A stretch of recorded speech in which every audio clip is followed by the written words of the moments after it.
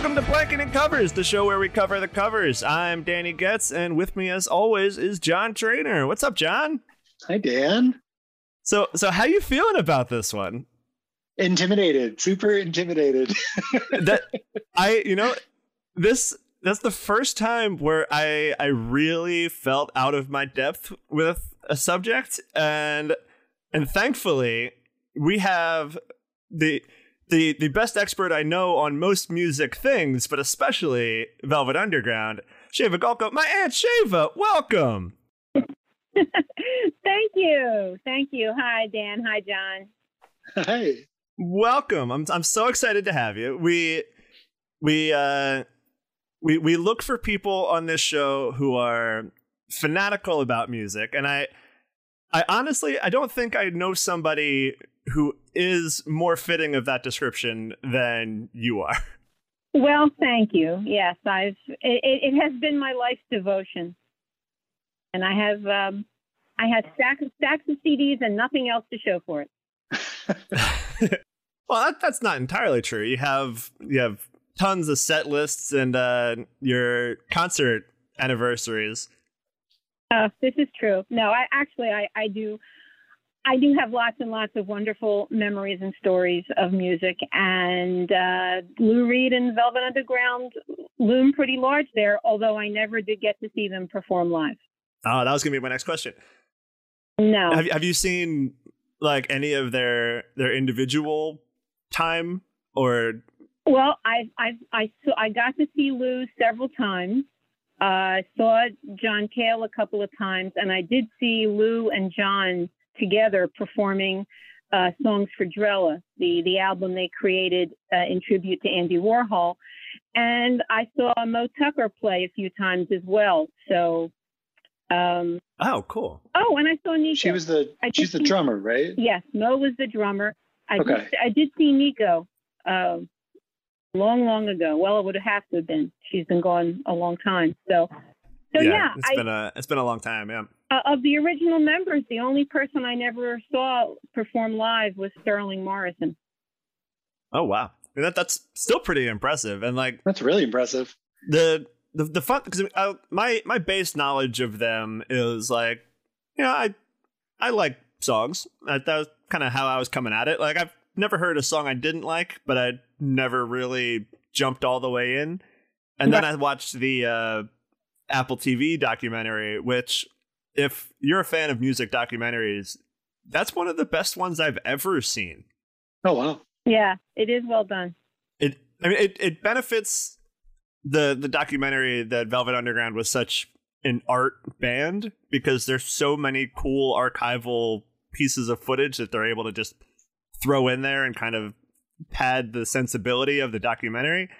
But they also don't really ride the same waves of a normal music documentary of like, this is how they started and this is where they fell apart and then this was their comeback. Isn't that cool? It's like it kind of just glosses over the bad parts and like just kind of talks about them like, yeah, this is necessary to create art, but it focuses more on their artistic endeavors and kind of how they became the people who made this type of art. And it's a really, really cool approach to a music documentary. Did they have an up and down? Didn't they peter? I thought they petered out, right? Well, it's a weird thing. I mean, Sheva can probably speak to it more than I can. It's my knowledge only comes from the documentary, but it was just they slowly lost members. Like the Nico thing kind of happened and didn't, and then John Cale was kicked out of the band. Then Lou Reed left the band, and then I don't know why there was still a band after that, but there was still a band after that for a little bit. After he left, there wasn't much point, and then at one point the band that was left was called the Velveteens because they weren't really the Velvet Underground anymore. But in the early 90s, they did have a reunion, and they did a tour in Europe, and where they planned to tour here. And by the time they got through the European dates, they had split up again and didn't want to have anything to do with each other. So, oh no! So it It didn't last. It was. I have a friend who went to those shows, saw a lot of those shows, and said they were amazing. But you also had the sense that this is not going to last. This is sort of a precious thing that's going to be fleeting, and it was. Do you think that's kind of what was appealing about them in the first place? Well, no, it's hard to say. I mean, they weren't designed to be a disposable product. They weren't like the Sex Pistols. You know, they were designed to be art and a concept. But they were also a true band. They had a gifted songwriter. They had great musicians. They knew when they should work with Warhol and when they'd reach the point where they didn't need to work with him anymore and they really could be on their own. But on the other hand, they never found their place. They should have, but they never did. And it's hard to stay together and keep at it when you're just not getting anywhere. That was the thing I found most interesting with the documentary was the Warhol aspect of it, because they're so closely tied to him that my perception was that, like, so goes Velvet Underground, or so goes Warhol, so goes Velvet Underground. But I didn't realize how much that Warhol had nothing to do with. Yeah. I mean, by the time he found them, Lou and John had already been working as in-house songwriters at Pickwick Records. They were already doing different things. He just sort of helped them. He helped them move to the next step, and he was the one that brought in Nico. Yeah, that's what I thought. I thought that he was the one who kind of pushed Nico on them, right? He did. Didn't that make Lou mad? He wasn't crazy about it. And there was friction between Nico and Lou. They have two prickly personalities. Yeah. I did really like how much the documentary focused on like how much work John Cale had to do to make the music fit what she could do. That at the end of the day, she comes out sounding perfect. But it's all because of how much he had to manipulate the sound for her to sound that way. Right. Yeah. I mean, he found just the right spot for her to seem to be a great chanteuse when she not so much. Yeah. Yeah. But it worked. It worked. Like she's one of my all-time favorite vocalists because it doesn't work most of the time, but when it does, it's incredible. Yeah, she's so unique, right? Yeah, it's one really of those that like when she misses, it's amazing that she could miss that far and still be as good as she is when she is. It's such a weird character in music for me. Totally, like Tom Waits. Yeah. There's a great, it's a short little story, and this is, I guess, when she was maybe still with Velvet Underground, but also trying to do her own thing. She was involved with Jackson Browne, who was a very young songwriter at the time, and she covered his songs on her first solo album, and she was doing a cabaret show in New York, and here she is, this tall, gorgeous blonde, and she was a model. She had this incredible presence, and she didn't have a band, and she had a little cassette player, a little tape recorder with the backing instruments, and she couldn't get it to work. And she's standing there pressing buttons, trying to make it work, and crying. Yeah, and I heard that story, and I thought that's the first time I've ever actually felt sympathy for her. Yeah, it was such a human thing. I kind of like her now.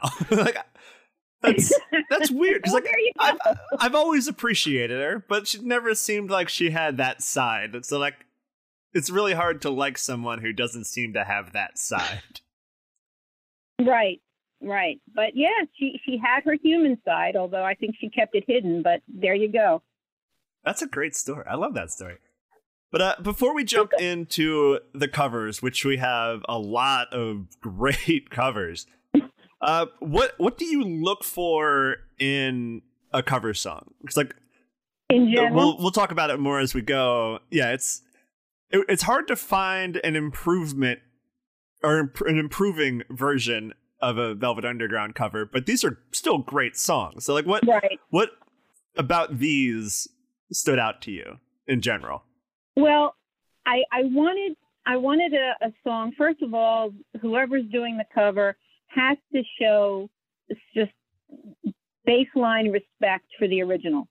I have to get the sense when I'm listening to it that they enjoyed listening to the original, that it was a song that they loved and they thought, I have to sing this. And that it wasn't just some, oh yeah, this will work because this fits what I do. Oh. But there has Then I feel like you might not like the Heroin cover we played. Well, You mean 90s Billy Idol isn't going to do it? Yeah, I don't think that's going to be it. Well, we'll just have to see. But yeah, we'll see when we get there. But I also I appreciate covers from people that either have had some kind of history with Lou or with the Velvet Underground, or just had a connection beyond just here's a song that I like and so I'll do it. And also artists that can walk that line where they're showing respect for the original and really, really connecting with it, but at the same time putting their own spin on it so you know, oh, this is them. You know, when I think back to when I was a kid, there were a lot of songs that I heard the Beatles do before I heard the originals, or I heard other British bands doing before I heard the original Motown song or girl group song. And all those covers, they loved those records, they respected them, but at the same time, they put their own spin on it so you knew it was them. So I like that in a cover where I'm listening and this is not, I know I'm not listening to the Velvet Underground. I know who I'm hearing here. Totally. I think that's a lot of times on this show, we like to pick songs that are not, songs that we necessarily love, like Angel of the Morning or Careless Whispers. And it's fun to pick out the covers that like actually improve on it, or right. something like, I don't know, I can't think of another example, but those are really fun to look at. And then Velvet Underground songs, like the core song is so great. So if you like looked at maybe the Lou Reed version of a lot of these songs, it's a little more interesting to listen to that versus a cover. But a lot of times when we listen to these, I think when we listen to these Velvet Underground songs and compare them to a more like established artist that's trying to make it a more traditional song. It's like the Velvet Underground is such like unique instrumentation. Like nobody did anything the way Velvet Underground did. So they either sound a little bit like they're copying their style, or they're like distilling it down more than like kind of adding to it. I just think it's really interesting. This is going to be one of the more interesting episodes, I think, to listen back to. Absolutely. Yeah, I didn't think about that until you were saying it, but I think that's why none of the covers really surpass. Like, I guess a couple of them did. We'll talk about it when we get to them. But like, most of them did not surpass the originals for me because they were simplifying. Yeah. Like even in the most complex covers, they had to kind of do away with the drone sounds and with like just the string instruments that were a constant in Velvet Underground. And like without that, it's less of a song just inherently. Right. Yeah, if we get to Venus and Furs and we get to that one that I sent you before, then you'll really see what I mean. Yeah. But we're starting with what has always been my favorite Velvet Underground song, because I really only like picked 5 and was like, yeah, I get this band. I'm going to love this band when I eventually listen to this band. But, not right now. It's a complicated band to get into, I think. Like every time I tried to listen to a whole album, I was like not ready for it. Yeah, I think all that this episode is doing for me is reminding me to finally do it. Right, totally. It's like I put off watching 2001: A Space Odyssey for 25 years of my life, and then I finally did and was like, nah, I should have watched this sooner. It would have been cool to have more of my life with this in it. Yeah, this is the pop music Space Odyssey 2001.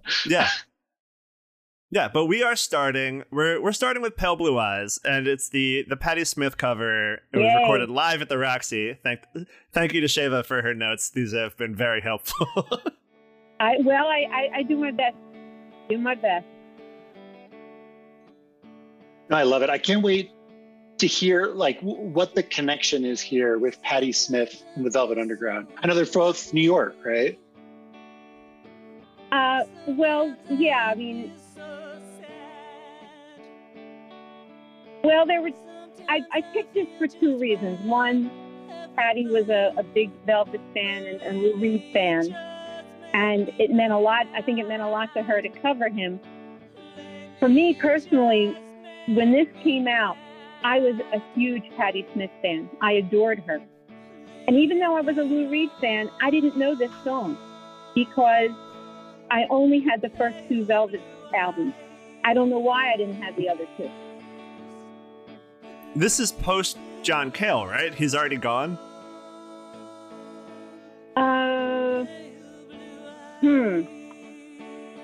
I don't think so, but let me double check. I think this is off the 1969 album, it looks like. Like all of their albums are called The Velvet Underground. Pretty much, yeah. Oh, yeah. Yeah, I think yeah, he's still in it. yeah. He was gone by this point, yeah. Oh, okay. Yeah, Doug Yule was in the band Right. now.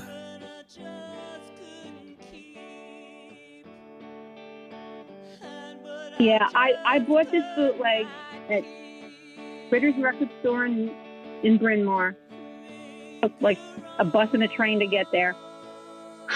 And it just blew me away. And then I heard the original, and it really blew me away.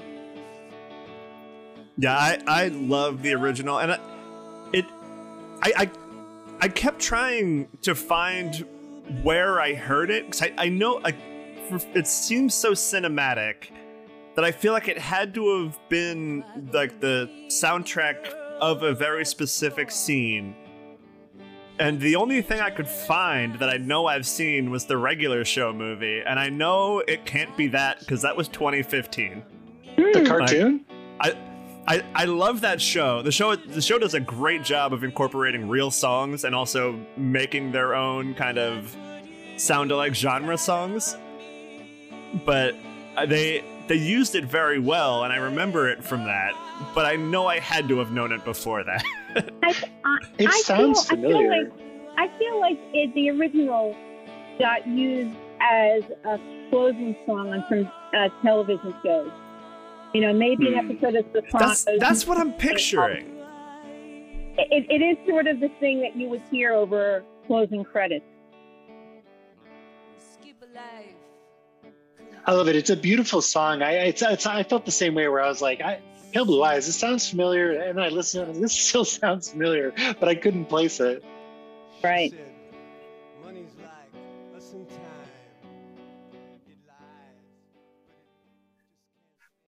Patti Smith is another one that someday I want to do a deeper dive on. She has an awesome album of covers.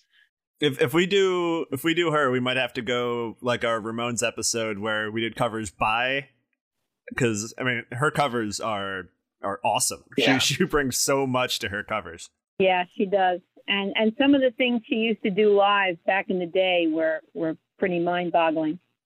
See, I've never been a bootleg hunter, and now I kind of wish I had spent more time with that stuff, because like I have bad hearing, so like a rough bootleg just doesn't work for me. I can't pull the nuance of it.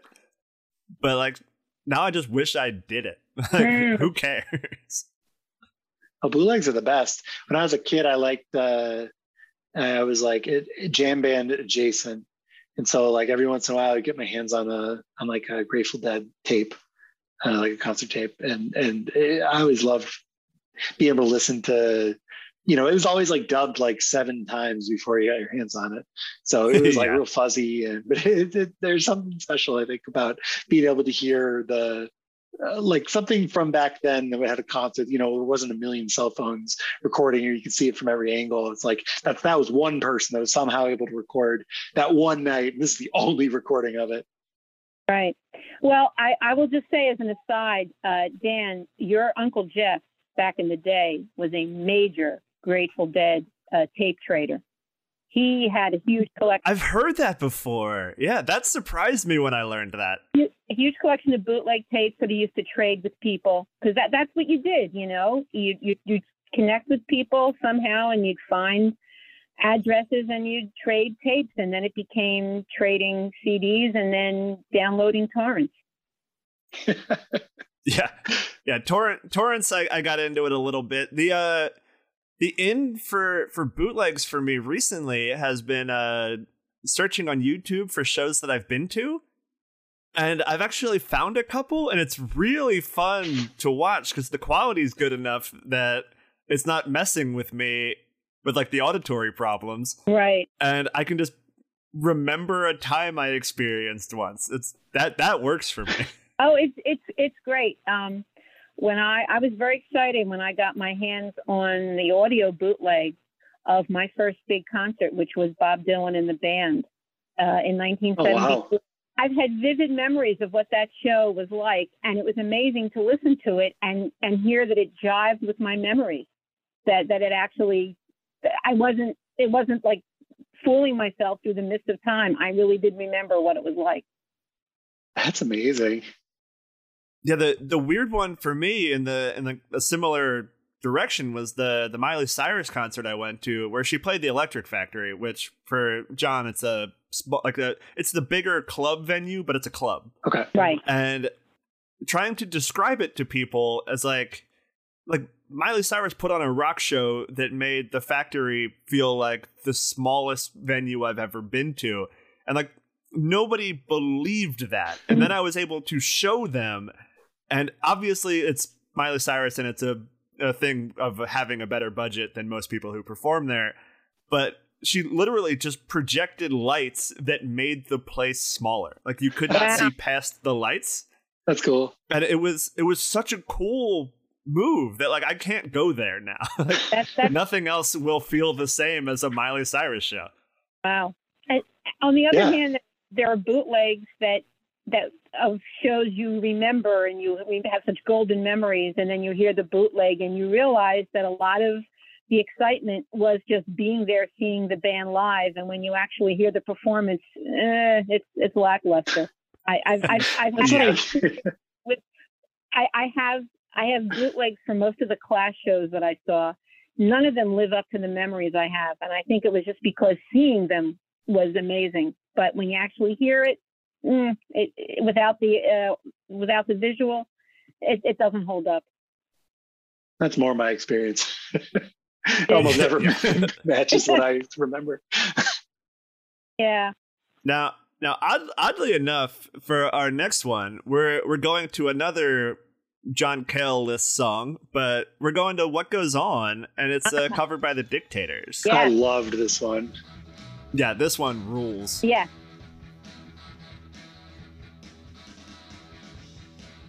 I don't know much about the Dictators, Shiva. They were a New York band that sort of came out right before punk hit. And they were, they never got their due. It was basically the brainchild of Andy Chernoff, this really brilliant writer, great songwriter, put together a band of Jewish rock and roll misfits from the Bronx, and who all had chips on their shoulders because they were from the Bronx, and they weren't of course. Yeah, they weren't hipsters downtown, and they were just amazing. And they loved Lou Reed, but in particular their drummer Richie Peter, who was doing the vocals here, was just madly in love with Velvet Underground, and they do really. And this is another song that they introduced me to, because again, I didn't have this album, but I was going to see the Dictators and buying their bootlegs, and that's how I discovered this. And then I eventually thought, I need this album. I should have it, and realized how good the songs are. That's awesome. Yeah, that's another favorite thing about covers for me, where it's like, this is a lot of times a great cover is like my entry into like a more complicated band or music that's a little more accessible. It's like it's like candy coated, and then I get to the the nugget in the middle. Right. I love how it's kind of sped up, and I hear what you mean about like kind of in the pre-punk, like it's just like fast rock and roll. Yeah, I mean they had punk attitude, and they fit in well. They played Maxes and CBGBs, but they were more straight on rock and roll. But then again, when you look at all those New York bands, none of them sounded like the others. You know, the Ramones didn't sound like Talking Heads, who didn't sound like Television, who didn't sound like the Dead Boys, who didn't sound like the Dictators. They were all the individuals. That's the thing I keep learning as I get more into the what are they, proto-punk, is that what they call it now? Of like that genre that everyone's like, these are the early punk bands, and it's like, yeah, but none of these sound like what gets called punk. This isn't Blink-182. What is this? Yeah. I had the exact same thought when I first started trying to get into it, and like, it's taken me a really long time. Like now, finally, I feel like I'm there where I enjoy it, like genuinely. Yeah. But I was like, every time I'd try it every couple of years, and like, still just sounds like rock and roll to me. Well, really, that's all it is. That's all right. It is. You know, I mean, when that was starting up, I just thought of it as New York rock, because that was what they had in common. They were all either New Yorkers or had moved to New York, or in the case of the Dead Boys, just spent a lot of time there. And they were all playing these little clubs. Because in the early 70s in New York, there were no clubs with bands playing original material. All these clubs had cover bands. And then you had these few clubs that featured bands playing their own music.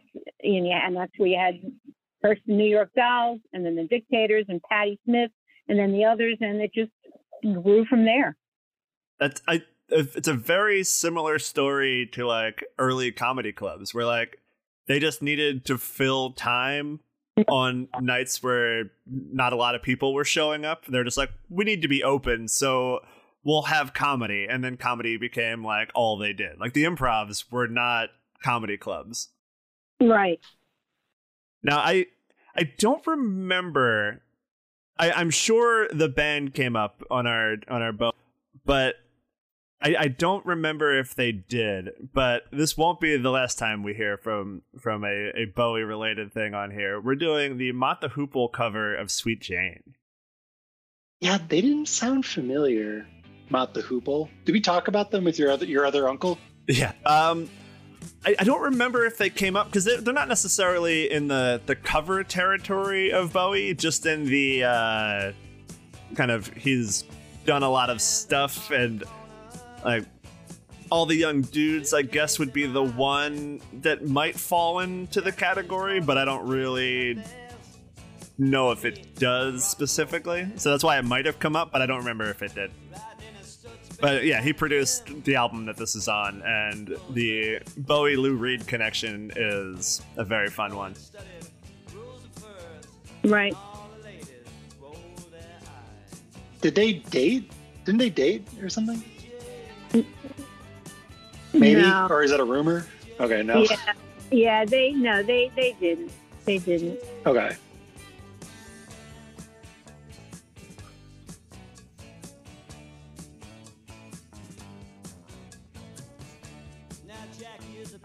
This was one where I kind of like the original better. I agree with you there, but I love, and like, definitely not normally my style, but the last like minute of this song where they just kind of solo out of it, I thought was awesome. Like, I thought that was such a just cool thing. Should we skip to the end? I want to do a little of the solo part. Yeah. Because it's going to get a lot worse after we hear this solo that I liked.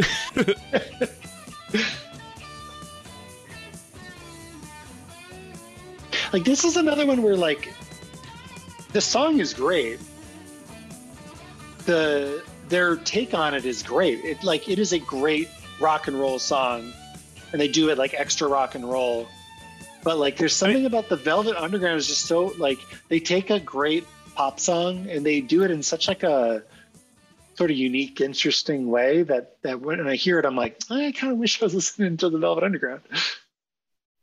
There's a very real chance that I heard that one first. Really? Because I definitely listened to All the Young Dudes very young, the album. I think I own that one. I don't own any Velvet Underground, but I do own All the Young Dudes. So the odds that I heard that one before are good, but that's neither here nor there. Was it before you heard the Cowboy Junkies? Yeah, we're about to hear that one now. Okay.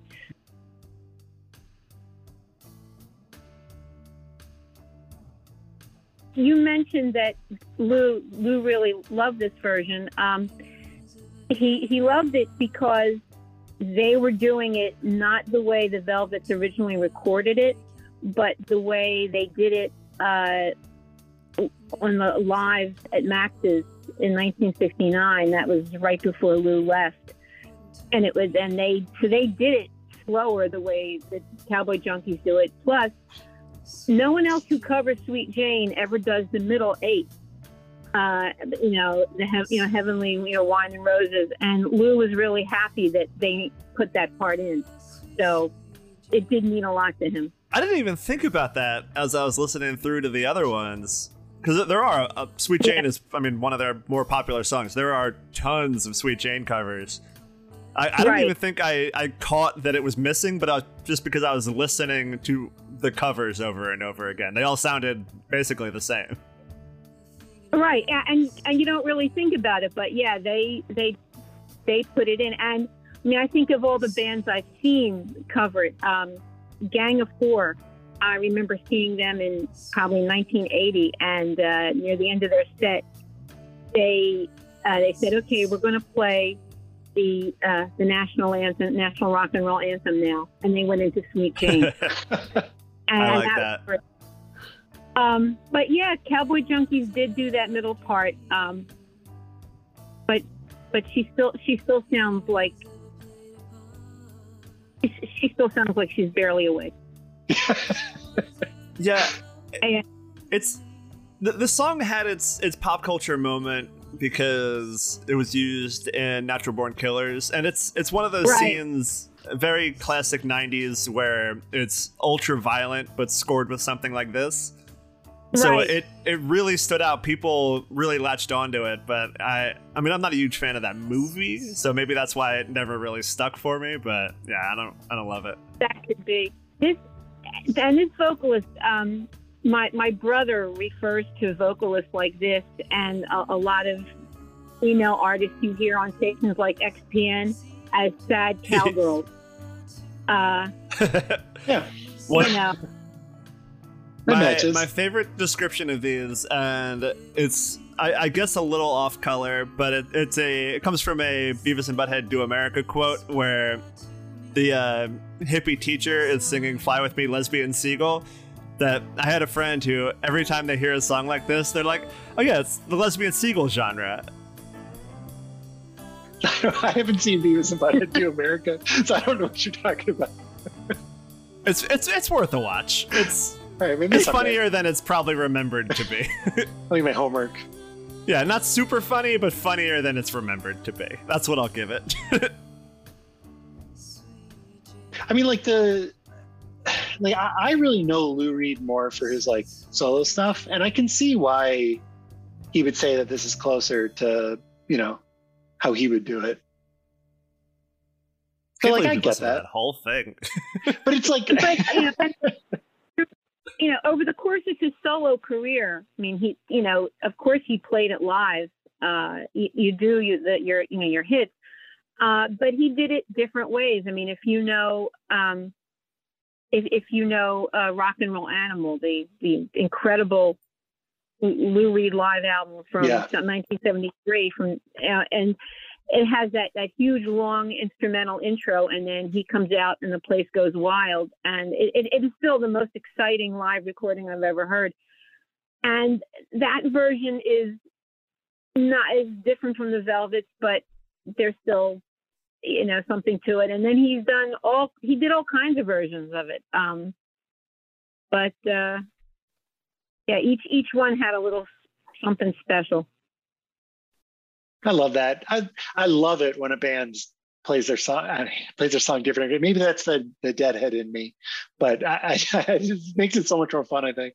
I'm not a huge fan of the band or the song, but one of the things I remember hearing about Led Zeppelin, that they got so tired of having to play Stairway to Heaven, and like that was one that they always soundchecked with, and they would just play it in different genres and different styles.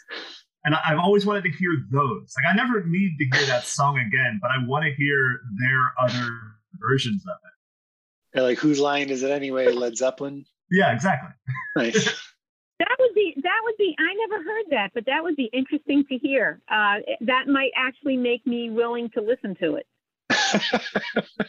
Yeah, like there's just something interesting about that. Like, how much did they vary it? How much was that just like, maybe it's an apocryphal story? I want to have the full information on it, but I don't know that it exists. Yeah, which styles were they working with? Yeah. They played it as Deep Purple, like yeah, right? It's not like there was that many styles, right?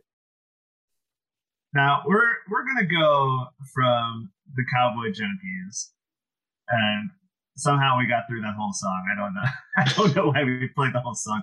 We did it. Apologies or congratulations, whether you like it or not, I guess. But one of my favorite songs, and covered by one of my favorite people, White Light, White Heat, the David Bowie cover. All right. This is such a cool song. I listened to, the only reason I know really anything about Velvet Underground right now is because I listened to the other podcast, No Dogs in Space. I listened to their 5-part series about the Velvet Underground, and they explained a little bit about White Light, White Heat, and it made it, I loved it. I thought that was so cool. And all the dynamic changes and they said that it's supposed to be like a symbolism for, doing heroin and going up and coming down and freaking out. And I just thought that was really interesting. They do a thing on here that it started standing out to me for Time of the Season, the Zombie song, where instead of echoing the chorus, they lead it with the background vocal, and I love that. It's such a cool dynamic for a song to do that. That's true. And by the way, that is your Aunt David's favorite song, Time of the Season. Really? I knew you Absolutely. were a big fan. I didn't know that's where it landed for you. Yeah. Well, people tend to attach to what they discover kind of early on. I was about 11 or 12 when that was getting a lot of play on the radio, and I just fell in love with it, and it has remained my favorite. But, I have 1,000 other favorite songs, but that is Yeah. It's so good. It's so good, and it's such an interesting song to listen to. There's so much going on in it. And the original's it's not even 3 minutes long, but listening to it feel like the original one, it feels like a journey, Yeah.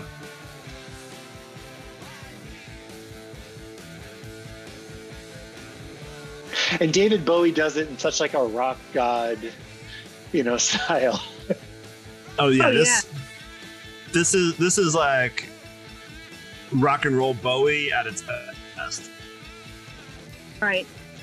But also, you do know that he loves the song, that he loved it, and he loved Lou, and he wanted to, he wanted to do justice by him. I mean, he was his entire career, he was a fan of Lou Reed. He. Oh yeah. Was it his first? Didn't he cover on the first album? Didn't he cover them? I have to look that up. I think that's true. I think he covered them on his first album.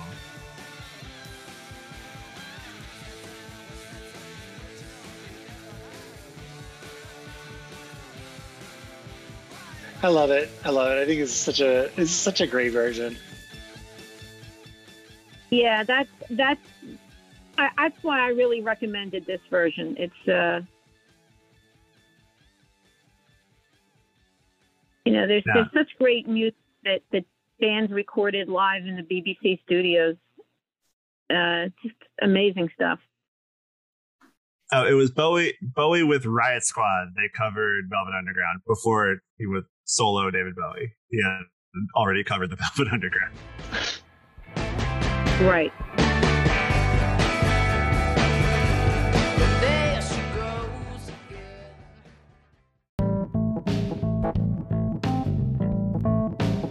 If Elvis and Buddy Holly are the Cain and Abel of rock and roll, Bruce Springsteen is Zachariah, Iggy Pop is Methuselah, of course, Neil Young is the wise prophet Ezekiel. What does that make Get in the Garage? Well, I think that makes Get in the Garage the one-stop shop for all know-how, history, countdowns, disagreements, agreements, and pretty much everything that you want to hear about music. Get in the Garage. Get in the Garage. A music program from the Wasted Robot Network. I was just learning to love.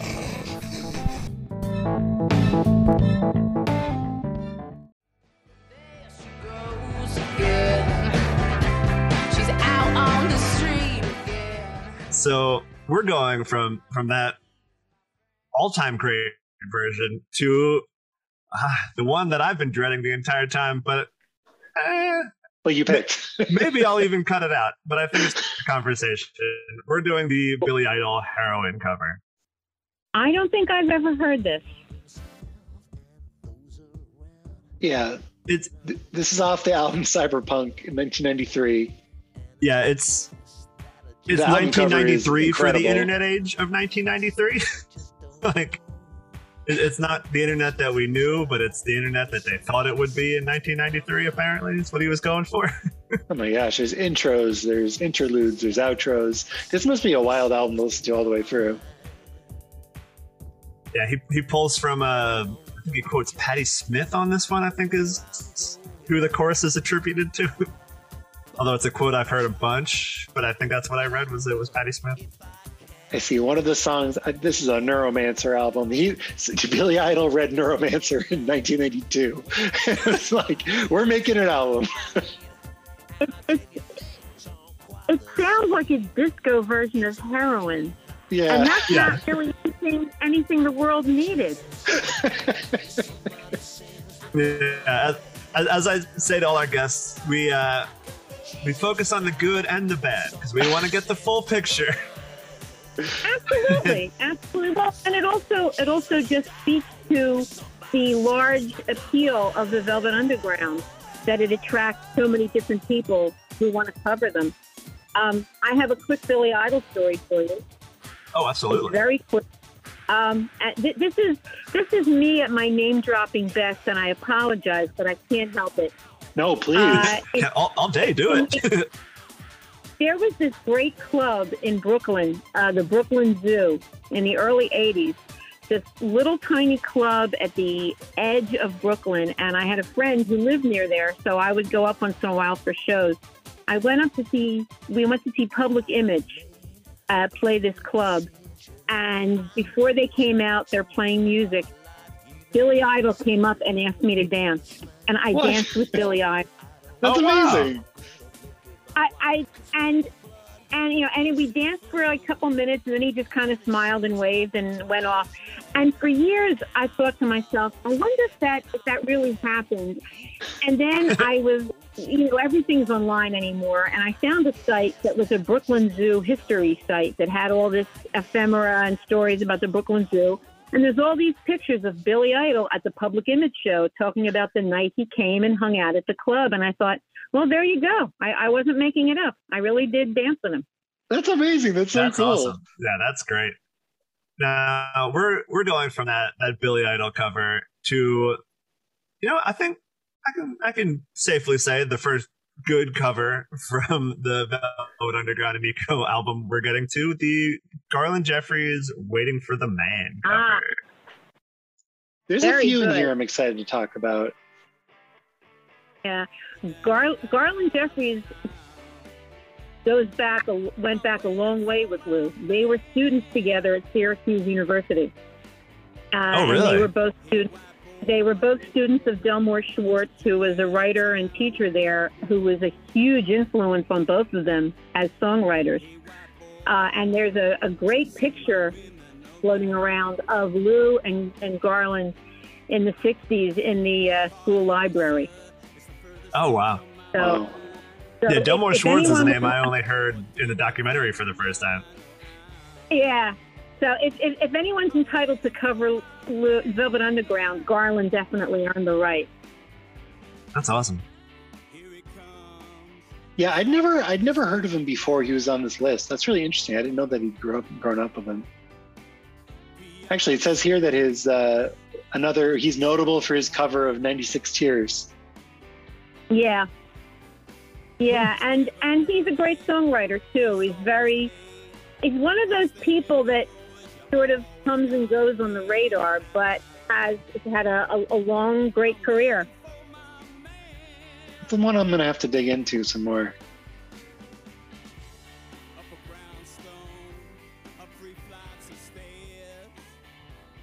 Yeah, it looks like he was putting stuff out in 2017, so not too long. Yeah, this is cool. I have a couple more waiting for the mans I want to run past y'all real quick.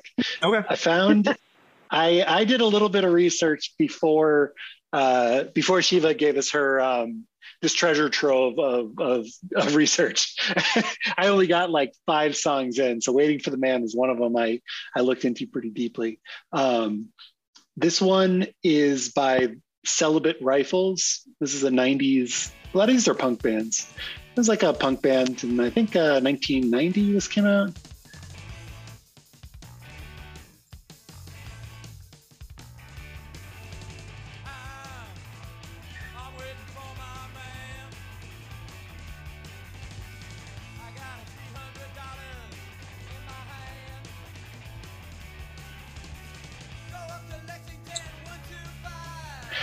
I don't know if it just reminds me of that like New York kind of early punk, but I don't know. This one really did it for me. I didn't like it at first, but I did the group vocal there. I liked that kind of pushed me back into positive. Yeah, it's pretty good. I like that they raised the price of the heroin. Instead of being 20. I didn't even catch that. Yeah, They updated it for the era. Yeah. Catch that He either. wanted to make relevant for the kids. So I like that one. There's an even weirder one by a band called Bored. I think it's also a 90s I did band. like this one. I thought this one was cool. It's a lot weirder. I'm gonna skip ahead a little bit. Doesn't this like weird sort of low tone spoken word with a sort of falling apart like garage rock behind it? I thought was really fun.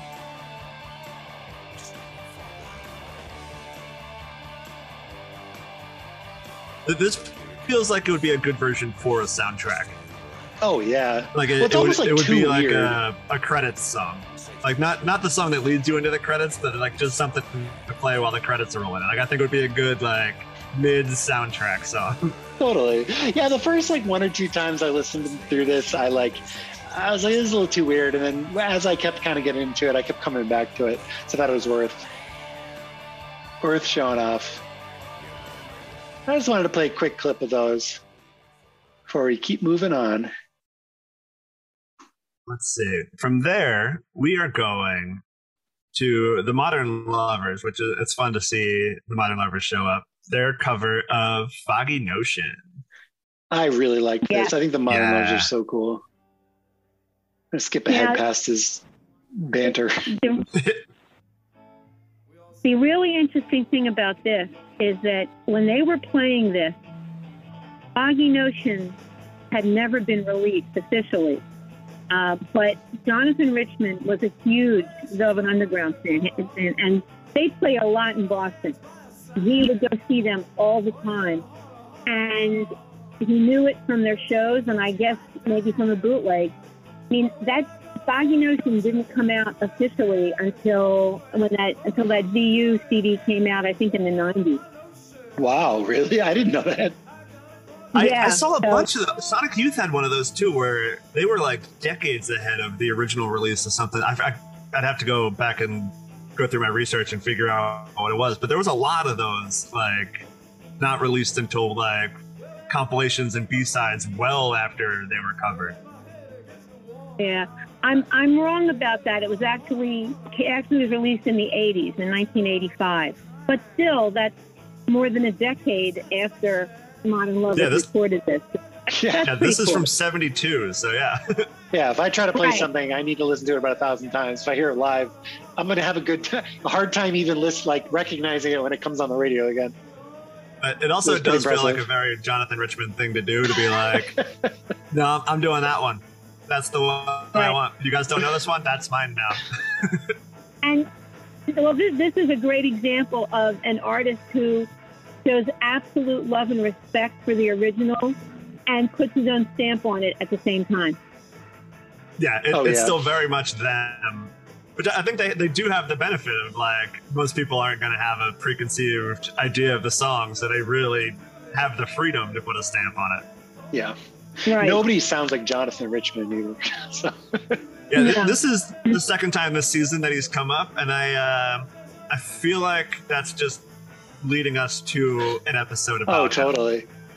Totally. Did I ever tell you this story that I was in a band right after college, and we sent our CD into the like a Chicago reviewer, and the guy who sang sounded a little bit like Jonathan Richman, but I'd never heard of him before. It was before I'd ever heard of the Modern Lovers. And weirdly, he sounds almost exactly like Jonathan Richman. And his review said something like, it made me realize that I'd never asked the question, what would Jonathan Richman singing in Pearl Jam sound like? And I'm still not sure I really want to hear it, but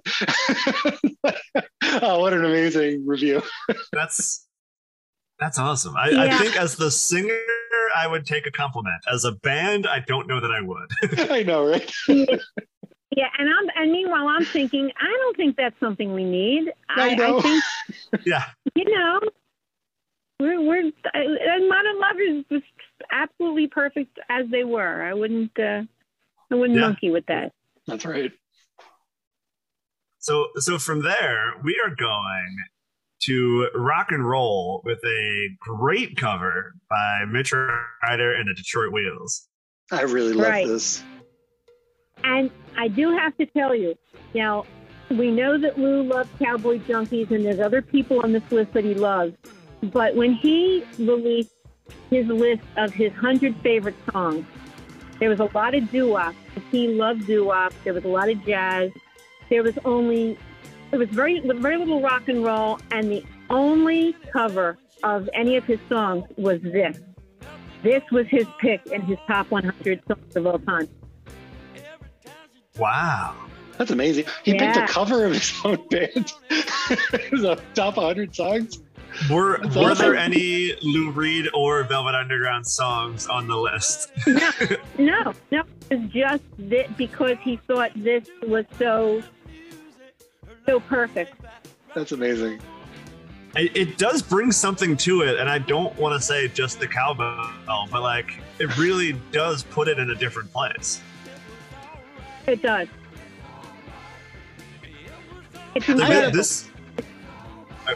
Somebody go. Go ahead, Sheila. No, I mean it's a fantastic cover. It really is. When I told my friend who knows way more about Velvet Underground and Lou Reed than I do, and he's the one who went to see their reunion tour in Europe. When I told him I was doing this, he said, "There's one song you have to include. I don't know if you're including it, but you cannot do the show without it." And it was this song, and I was happy to tell him, that's already on my list. Don't worry. I do also enjoy that it's this far into the episode, so he's going to be listening like, did they really include it? Good, make him listen to the end. Yeah. I love it. Yeah, and he is responsible for the version that I sent you.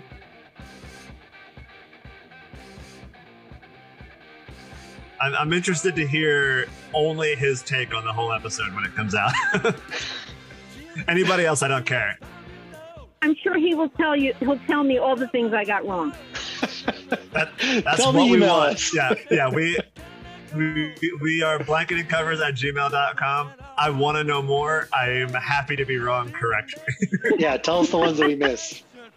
I love it. This is like, I don't know. The farther we get into this, the more I think like they just wrote such good songs. Like I kind of want to hear all of them in every genre.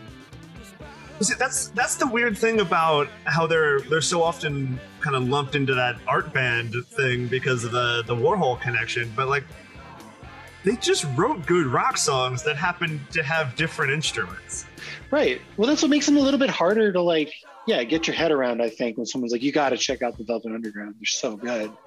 They are so good, but it's like hidden a little bit behind like a kind of an interesting arrangements, like interesting instrumentation, like sometimes even interesting not time signatures, but like tempos. And again, I don't know what that means. How fast it is. Yeah, that's going to be my new running joke for this episode because I don't have a Masked Singer to go to here. I could have referenced Johnny Rotten. He was on this past season, but I'm not gonna shoehorn that in. But No.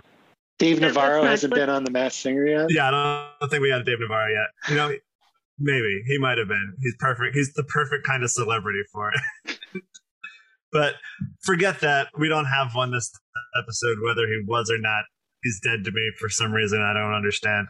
But we're going to I Can't Stand It Anymore. There's probably a better transition. I should have looked at the list before I started that because I probably could have. I Can't Stand It Anymore about it. Doesn't matter. The half Japanese version of the song. Let's hear it. We'll fix it in post. This is perfect. This is perfect. One of your uncle's favorite bands. Really? Is half Japanese? Oh, yes. Oh, yes. Yes. Is this what all half Japanese sounds like? Because I thought I knew who they were. And I was like, I don't know after listening to this. This is pretty much what they sound like. Yeah. Okay. And this was, as with Foggy Notion, this was a song that was not released officially when Half Japanese recorded it. They got it from a bootleg. That's fascinating. That's awesome. So cool. I love this. Don't you feel like so spoiled now? It's like everything. Just find everything on YouTube and Spotify. I want to see every concert I've ever been to. It's all there. I don't even have to work for it. Why even go to concerts anymore, right? You kids don't know how hard it was back in the day. I think that's probably the difference in perception for the Velvet Underground too, because like historians are the ones who lump them into the art band thing, but they're also the ones who saw them doing their heavily improvised performances and being part of the Warhol product.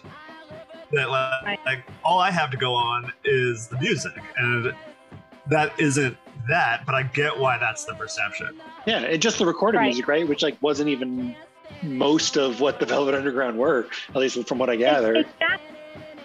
Exactly. I mean, that was.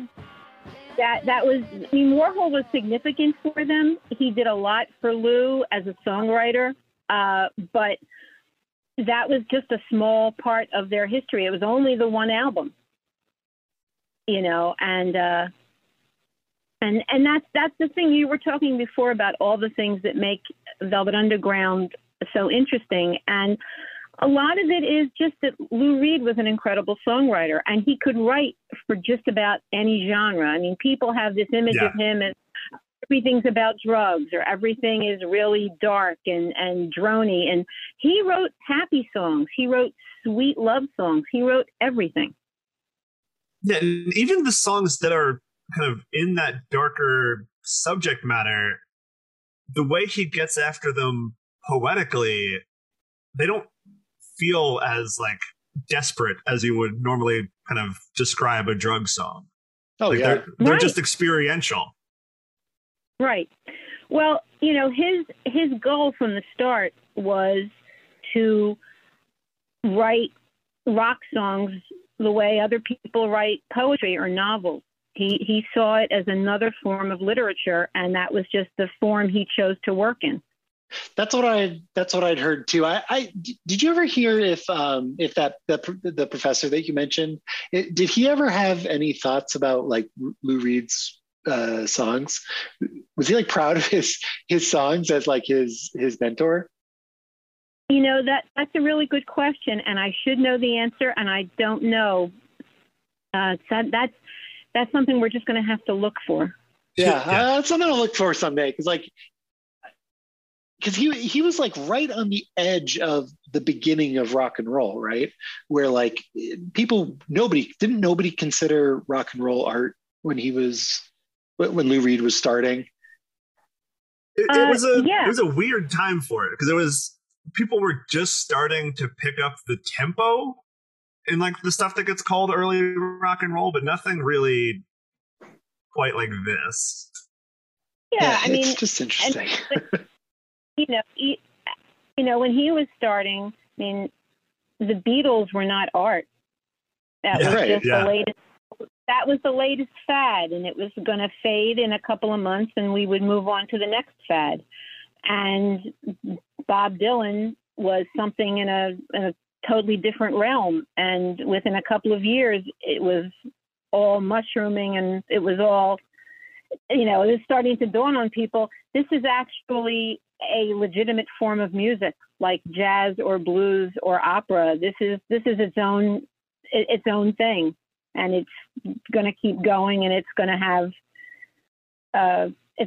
some sort of lasting power.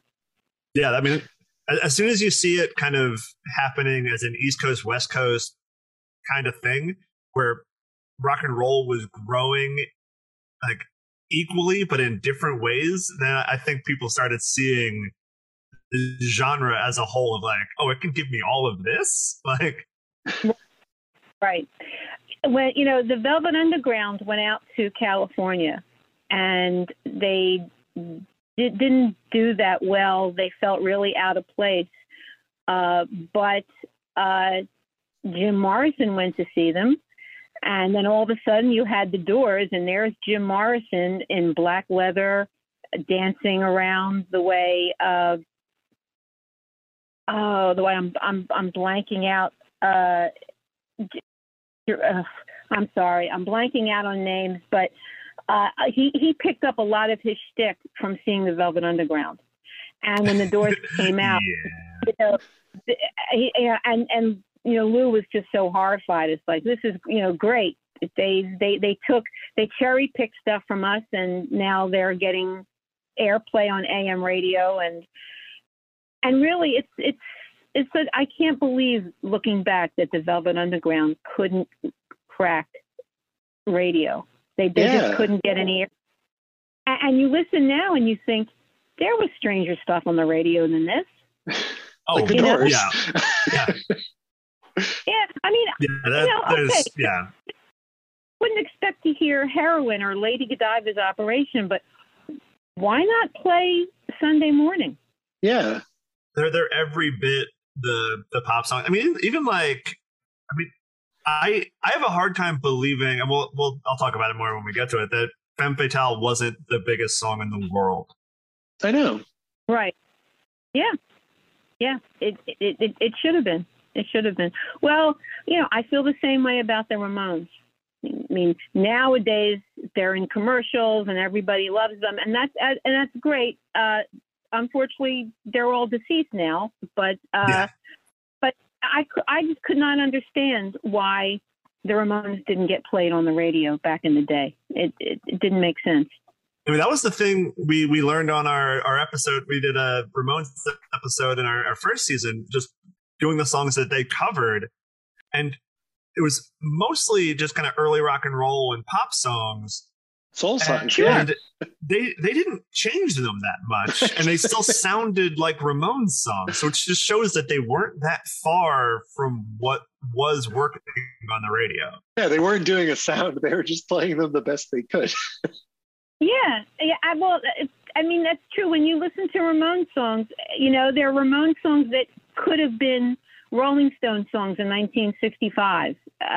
There's songs that could have been, the Ronettes could have done "I Want to Be Your Girlfriend," just turned the wording around, and it would have been a great song for Ronnie Spector. Oh yeah. Yeah. The Ramones and Ronnie Spector world was open to me on this episode. I had no idea it existed, but now I've gone to that Joey Ramone produced album and stuff. It's a wonderful world to be over there. I'm very happy that this show exists. Your eyes are open. Yeah. Anyway, going back to the point of Lou Reed just kind of finding himself over and over and over in music and just being so good at encapsulating like every feeling. I want to say just chronologically, this is where he really finds it, because it's also where John Cale has left the band and he's basically running the show. But it's Candy Says, which is the first song on the second Velvet Underground album, second titled Velvet Underground album. But the Anthony and the Johnsons, I love this band. Her voice is just like ridiculous. Well, I mean, first of all, just consider an incredible song about being trans, written in the 60s. Yeah, it blew my mind seeing when this came out. Yeah. And then, I remember that for most of the 70s, Lou's partner was a trans woman, Rachel. Right. And as far as Anthony doing it, when Lou did a week of shows, a handful of shows in New York, 2006 at St. Anne's in Brooklyn, it was the Berlin album. And Julian Schnabel filmed it, and it's a documentary film for the show, and basically playing Berlin start to finish, and then did a small set of other songs. He brought Anthony out to sing this, and he said, this was a Velvet song, and this is one of my favorite songs that I've written, but I've never sung it because I don't think I can do it justice. And I am so happy to have found Anthony because he can do it justice, and I want him to sing it. That's amazing. Wow. That's amazing. When I first heard Anthony and the Johnsons, I think they go by Ahoney now. And I think they dropped the Anthony and the Johnsons. They are apparently they were big in like the New York like black box theater scene, cabaret scene in the late 90s, I think early 2000s. And that's where like that voice kind of developed in like a kind of theatrical way. I could just listen to her sing like anything. She does an awesome Knocking on Heaven's Door. I have a 7-inch of. Yeah. It's awesome. I want to hear her do like a really dumb song. See if like that works,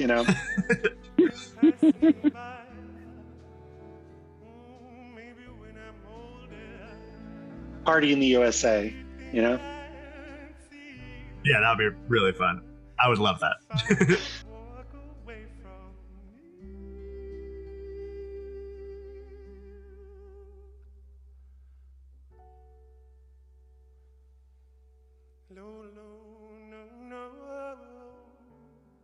I don't want to end this. I know. I keep waiting. All right, I'm fading out. All right. Well, I mean, luckily we're going from there to what is my favorite Velvet Underground song. So I'll get over it quickly. We're jumping into a chunk of Femme Fatale. We're going to start with Dolly Mixture. Yay! Yes, this was so cool. This was such a cool find. I can't wait to listen to more Dolly Mixture. They were such a incredible band. These sweet girls. They put out a handful of singles, and just didn't. Well, I mean, I don't know how they did over there. They're from the UK. I don't know how I discovered it, but I was just crazy about it.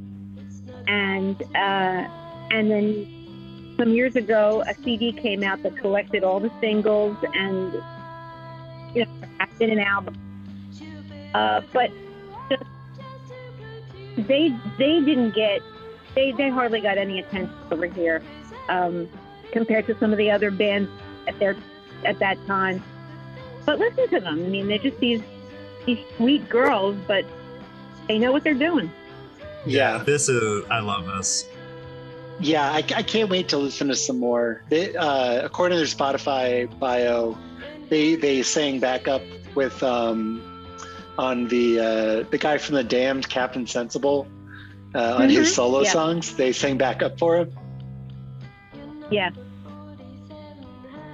Yeah, they sound so raw. They like sweet but raw, you know? Like that's what, like, it says in here that it's kind of like a pre-punk, like Riot Girl.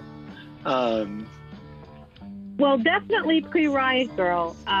Their singles were coming out, I guess, I don't know, I'm thinking like 80, 81. So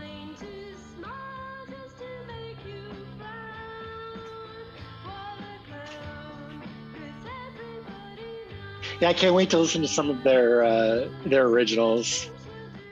oh, they have great originals, great songs. And they could actually carry a tune. I come from a musical family. My mother was an opera singer. My brother's a musician. I can sing, and I get impatient with bands that can't sing. I mean, it's one thing if they're sort of interpreting a song really well and it's a cool effect, but at the end of the day, you should be able to carry a tune, and they could. Yeah. Yeah, I love that version so much. That was a very, very happy surprise for me here, because this is one that I did not think would be elevated past the original for me, and that one might be there actually. Well, then my work here is done. I brought this to you. I've accomplished something. Absolutely. Actually, along the same lines, I wanted to play some of this Big Star version because that's where I was going to go next. Yeah, it reminds me a little bit of Dolly Mixture, right? Where it's like it's also raw. I mean, you know, Big Star, like Alex Chilton, right? It's like everything he does kind of sound like that, where it's like he's maybe not trying, yeah, or I think he's just actually drunk. But it's like very musical. It all sounds like it's like kind of one take. Right. I was actually torn between the Dolly Mixture and Big Star versions. And I went with Dolly Mixture just because I had loved them so much back in the day. And I didn't know that they had done this cover. But no, the Big Star version is great. No, I'm glad you did, because I may have overlooked the Dolly Mixture one. Uh-huh. Yeah, I probably would have went Big Star just because it's Big Star. It's just one of those that like, oh, I know them. Sure. We're getting after a lot of songs. I'm going to pick the one band I know. Oh, just wait though, because there's a lot of cool ones. I won't play any of them too long, but I love how like meandering Big Star's version is. I do want to, before we go through the ones that we are going to play, I just want to run through a list of like the people who have done this song. That like we probably could have done an episode on this, all with bands that everybody has heard of. Oh yeah. Where like Definitely. I mean, Nico and John Cale have both done their own individual versions of it. Teenage Fan Club did it. I don't think we're doing that one, right? No, we're not doing that one. No, it's fine. It's good, but it wasn't as notable. Susanna Hoffs did it. Elvis Costello did it. Elvis Costello did it though later in his career. He did it like last year. Well, it's still like 10 years ago, but yeah. Was it 10 years ago? Oh, geez. Probably. To me, that's like last year. Actually. But I did have a rule when I put the list together. I avoided covers from any members of Velvet Underground. Yeah, we usually go by that rule here. Yeah. If any of them are good enough, we play them and mention them quick, whatever. But like usually they don't improve on their own versions. Right. I just thought, well, that's sort of cheating, so I left them out. I agree. Dan wants to someday do a whole episode of just bands that have done their own covers with yeah, somebody else, like Dolly Parton. Yeah, where they feature on a cover of their own song. We're eventually going to do that when we build enough of an arsenal for an episode. But it's such an ironic joy for me. I'm like, oh, you know this one? What are the odds you know this song? All right, I'm going to move on to Tom Tom Club. Tom Tom Club did a really cool one too. Which they don't have a ton of songs in general. I mean, they are they the entire Talking Heads sans David Byrne? Or is there more to them that separates them from the Talking Heads? It's I don't know. Chris Frantz. It's Chris Frantz and Tina Weymouth with her sister or sisters. I've lost track of that. I think it's just Chris and Tina from Talking Heads. Oh, okay. I think it's a really pretty.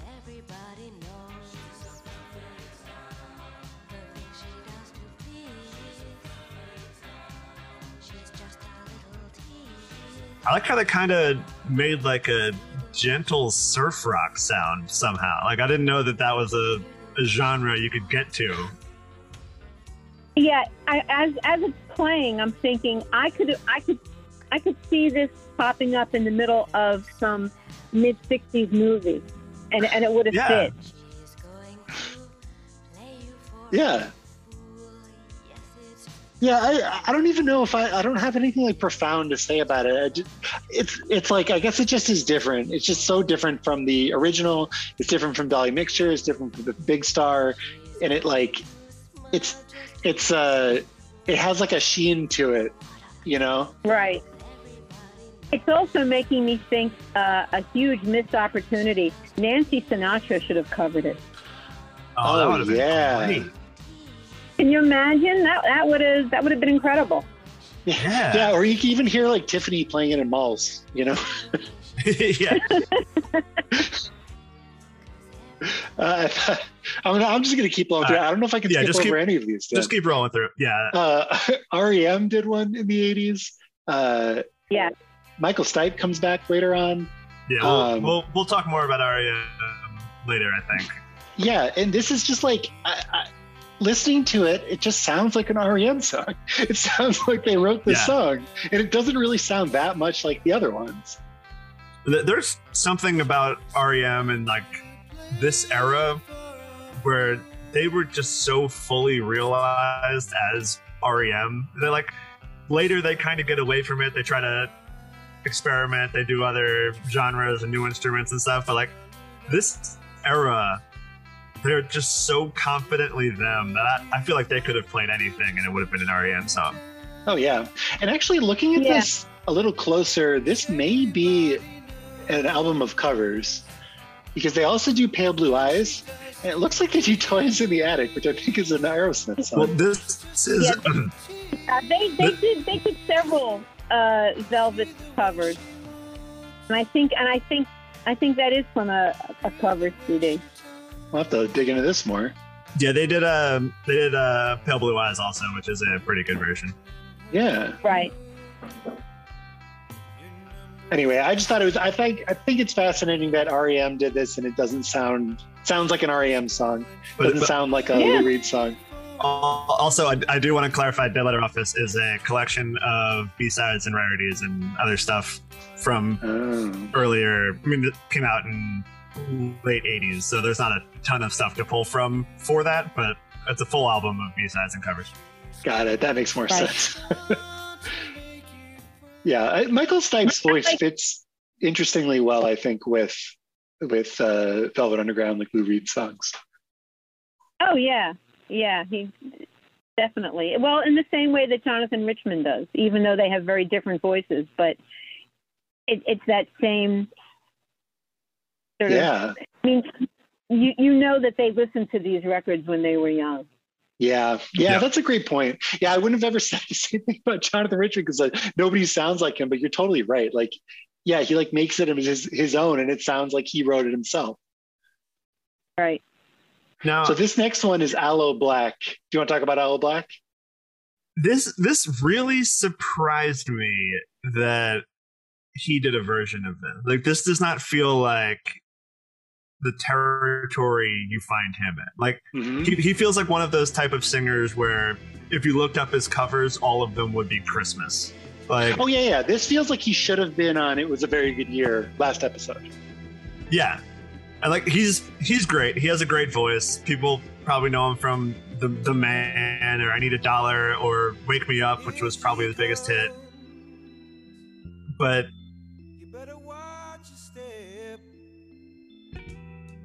this was so surprising.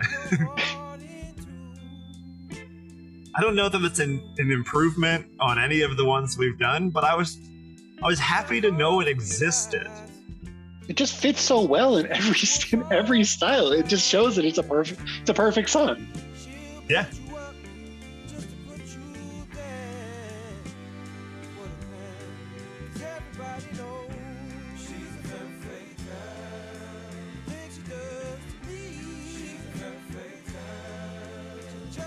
I do love that little playing with the tempo there. That's what I was just going to say. Yeah, I love that it's not just like a straight ahead.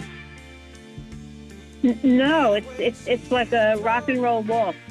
Yeah. Yeah. I wonder how many like R&B-ish versions of Velvet Underground are out there. 'Cause I didn't come across a ton, but I wasn't specifically looking for that. So I wonder how much of that I This was the only one I skipped. found. And I was looking through the most covered versions. I went down probably 6 songs. So I didn't get that far. But surprisingly few. I didn't find, at least not any that I thought was worth sharing. Sharon Van Etten, I'm just plowing through it. Sharon Van Etten is next. Go for it. She is just like, she's amazing. And she does her own like dreamy, very slow version of this song. I'm gonna skip ahead just a little bit.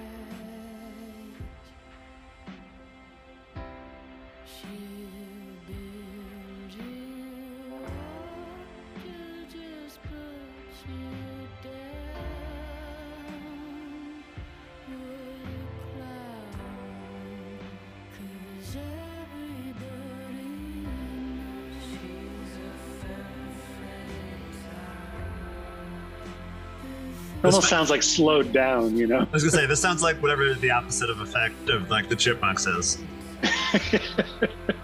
Someone has their finger on the record. Yeah. And it pretty much stays like this. Sharon Van Etten she's awesome. And yeah, I don't know. I just think she's awesome. The last one, and then I promise we're out of Femme Fatale. Yeah, we're out of Femme Fatale after this one. Is Ty Segall, who does like sort of noisy psych pop. And whenever I come across a Ty Segall cover, it's like hard not to play it because nothing ever sounds like it.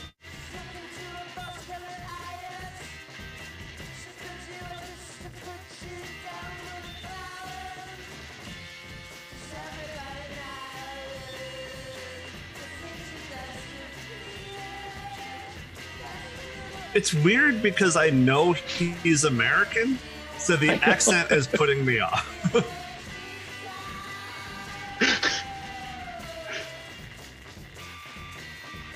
But I do like the fuzz. I love the fuzz.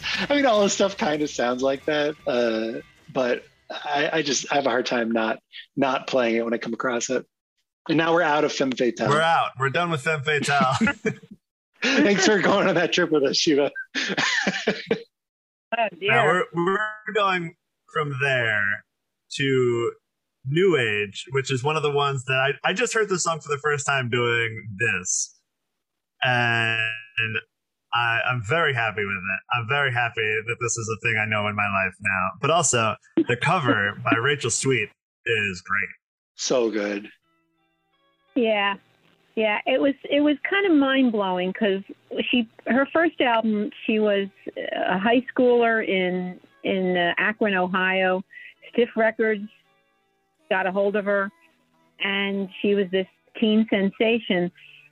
And she did originals and that people wrote for her, but she did a lot of covers. But then her second album, she goes and covers a Velvet Underground song. and not one that's that well known from Loaded, and it just blows everyone's mind.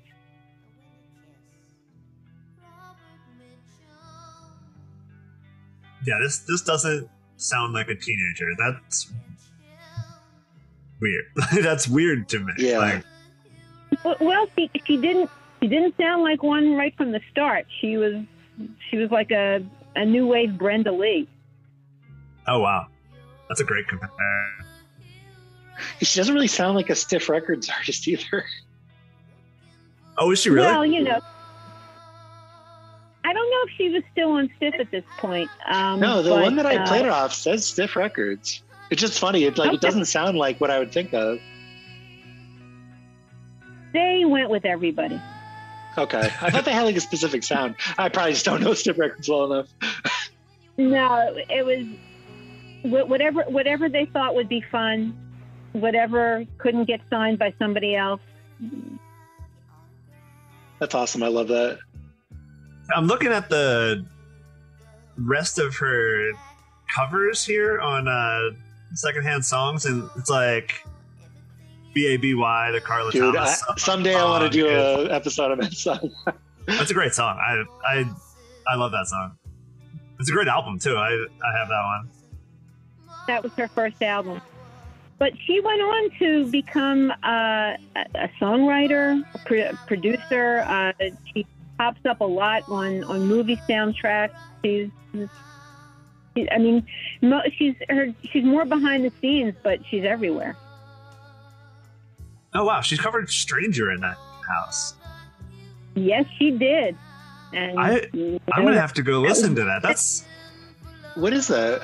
It's an Elvis Costello song. Oh. That's such Right. a weird choice for an Elvis Costello cover. I want to hear that. Well, on the first album and the tour that behind it, she was working sort of a pop rock free sound. She put Okay. she did, so that song kind of fit with what she was doing. I think I was kind of hoping it would come more like what we're listening to, but I'm probably still gonna like this a lot. That's another one I Yeah. have to look more into.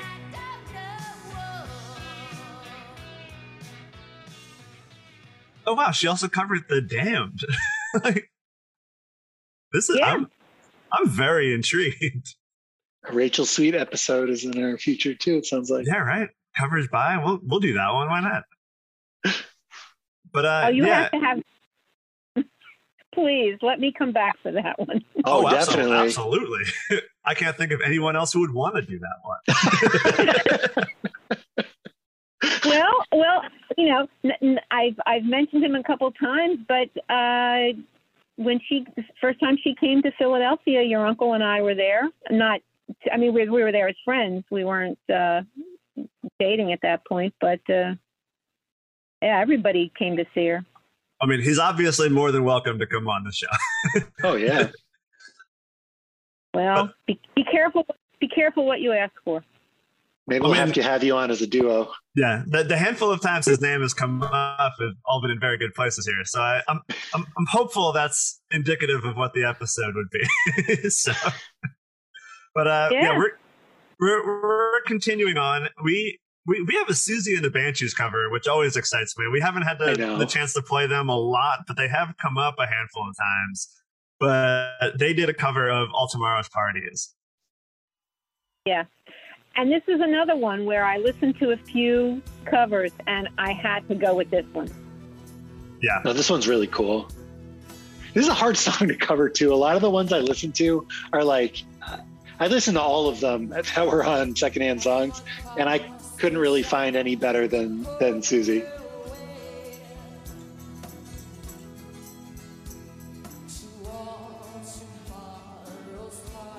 It's just such a cool voice. I know. It's unmatched. Susie's covered Iggy Pop. She's covered Sparks. You really have to have guts to cover That is Sparks. hard. Yeah. Yeah.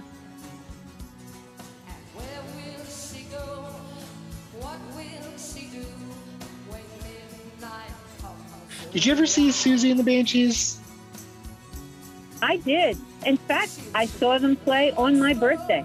Really? What were they like live? They must have been wild, right?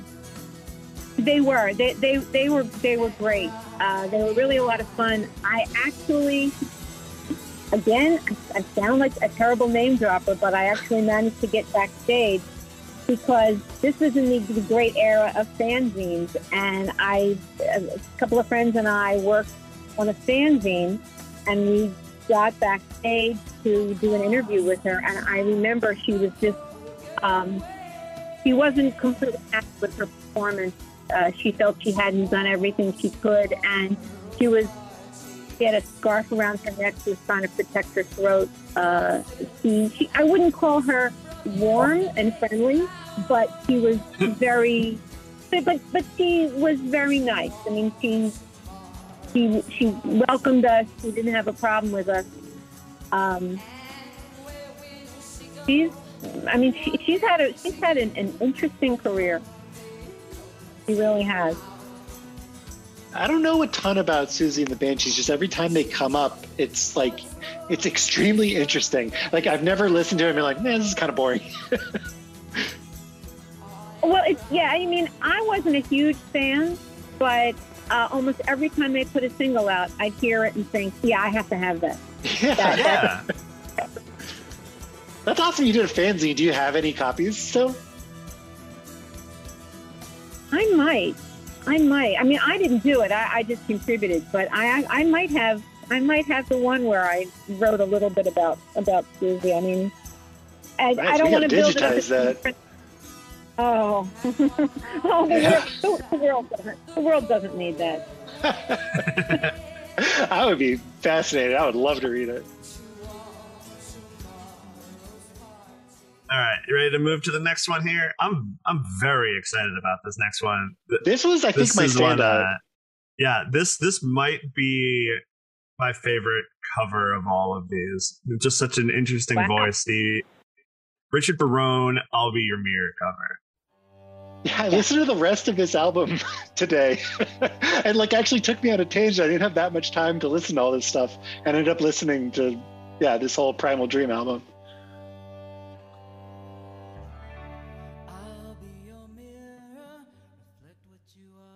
Is this someone you'd heard of before, Shiva?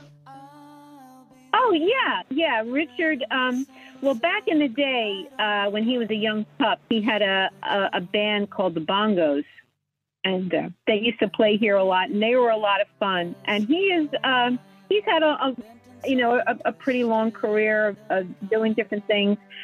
One of his sort of like a side project, but it's a really great one. He and Glenn Mercer, who is in the Feelies, team up, and they team up as Hazy Cosmic Jive. And as you might guess from the name, they do covers of Bowie, of Lou, Mark Bolan, Roxy Music, and maybe Martha. So you can see what they're working. And they do really, really great covers of these songs. Very, very loving tributes, especially Bolan and T-Rex, because Richard, as a young guy, just was crazy about them. T-Rex is so great. Yeah. Yeah, but really, he really digs in. He takes both a very emotional approach and a very intellectual one. And he's also a really sweet guy. Very, very nice. Very friendly. Nice. Yeah, I love this. It is great. The last time I saw them, Danny mentioned that I have a lot of set lists. At the end of their set, I asked if I could have the set list. And he said, well, could I take a picture of it and send it to me because it's the only copy I have. So you can have it. Oh, what a sweetheart. That's awesome. That's so nice. He is absolutely a sweetheart. And if they come around, if they come to your town in any incarnation, but especially Hazy Cosmic Jive, I recommend it highly. Yeah, definitely. I am in for that. That sounds amazing. Now, Yeah, there was that down. also another I'll Be Your Mirror cover that we will talk about. We're going to do. Well, this is us announcing it, I guess. We're going to start doing episodes where we just go through full compilations of covers, and there's an I'll Be Your Mirror compilation. That's what the album is called, and there's a Courtney Barnett cover of I'll Be Your Mirror on that compilation, and it's really good. But we will do a separate episode all about that compilation because there's a ton of great covers off of that one. So we are going to kick off our compilation episodes with this one. So that'll come later. We'll spend more time on that when it comes. But aside from that, we're gonna continue on. We're I'm probably gonna cut a couple as we go here, but for now we're okay. Sure. But we're going to do "Run Run Run" by Echo and the Bunnymen. This is Run Run Run by the Velvet Underground. Well, I could have just let him do it. They're a band that like I don't know where I really fall on them, but when it hits, it really hits. Oh yeah. Yeah. I never saw them back in the day, and they're coming to Philadelphia in September, and I bought a ticket. After all these years, I'm going to get to see them. I saw a billboard for them, and that kind of threw me. They're a billboard band. I didn't know they were still playing. Yeah, I think they're doing like a 40th anniversary of something tour. I'm not sure, but I just thought, okay, now I have to go. Yeah, totally.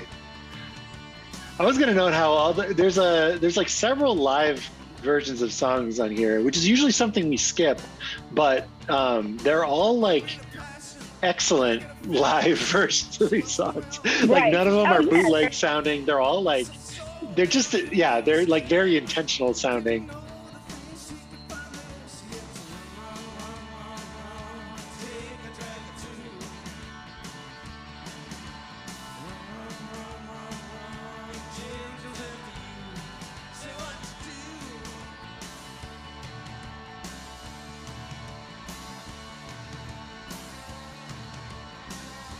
I love it when these goth bands sound like a upbeat, chipper. Yeah, that's a thing I particularly like. I think about these like sort of '80s goth bands. There's a few like original Cure songs that are like that too.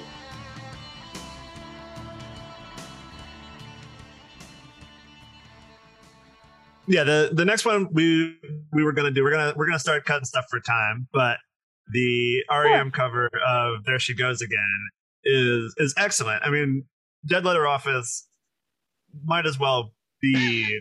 It might be my favorite REM album, but it's not an album. It's just a compilation of REM songs that didn't belong anywhere else. It's a good time. But we already talked about REM enough, and Dead Letter Office for that matter enough. So we're going to keep going to "Here She Comes Now," covered by Nirvana. Yeah. And this is something like it's either a demo or it's off the Nevermind sessions. I don't think it's like officially released anywhere, right, Shiva? I don't know. I was really happy that it was on the secondhand song site, and I figured, well, if it's there, I mean, this is a perfect mix of band and song. Yeah. Yeah, I'm not a huge Nirvana fan. Eventually, we're going to do a Nirvana episode, and John's going to try to change my mind. I think I will, too. You're like primed to be a huge Nirvana fan, I think. Yeah, I think I'm at the right point in this show that this show will do it to me by default, whoever we do. Totally. Well, Nirvana does so many great... their covers of the Meat Puppets, I like. That was my entry into the Meat Puppets, and now they're like one of my favorite bands.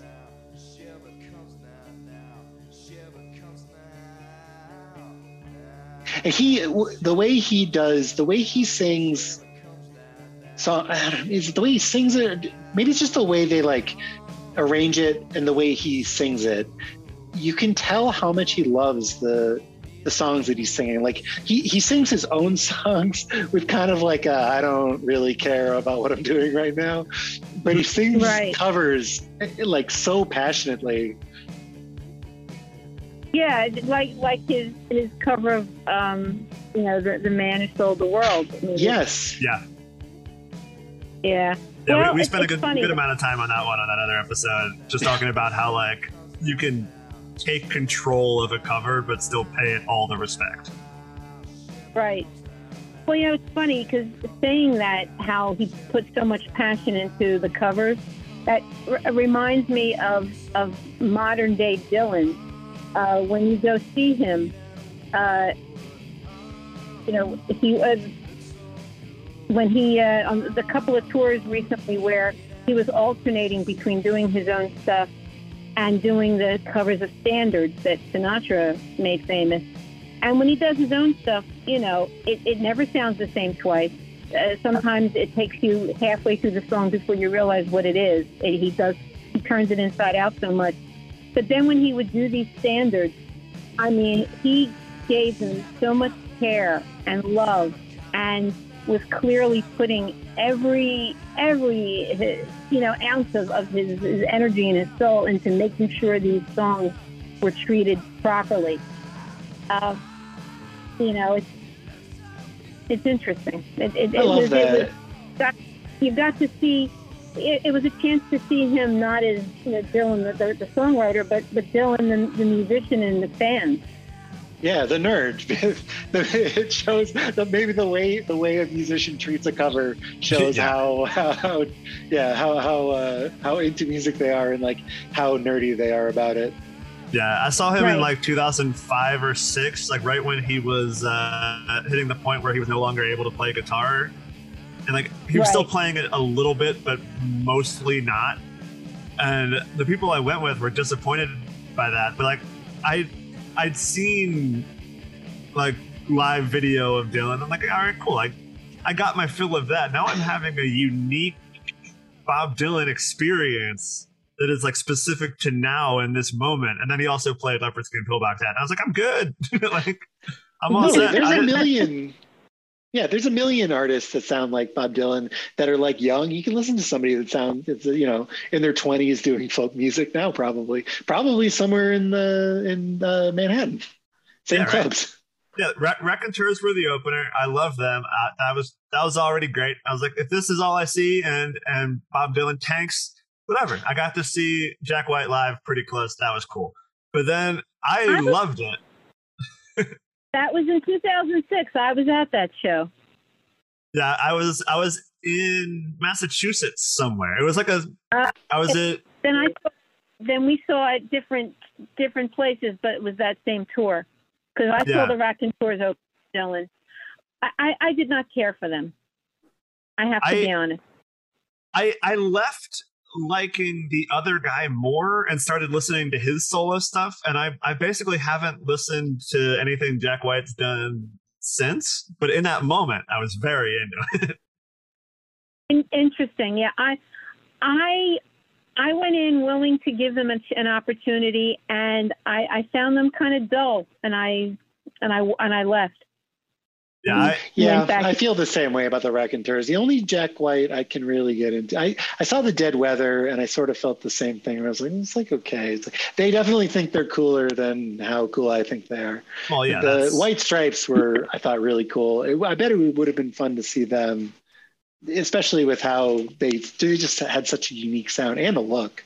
Yeah, I was still riding the high of being a White Stripes fan, especially because I didn't really get into a lot of that kind of reemergence of garage rock, but then they put out cool music videos, and I was like, well, I guess I'll like them. They're the one I'm picking. But we're going to John, if you want to play a little of the original, because I feel like this might be the standout of Velvet Underground songs, because it does not sound like any other Velvet Underground song. It might be the cutest song I've ever heard, After Hours. Yes, it is. Who is singing it? Mo Tucker. She finds her way out from behind the drums and is front and center for this one.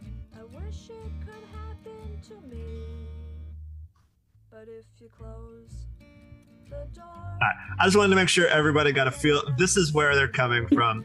We're gonna continue through with the After Hours covers. We're gonna start with Baby Shambles, the Pete Doherty band. 1, 2, 3, 4.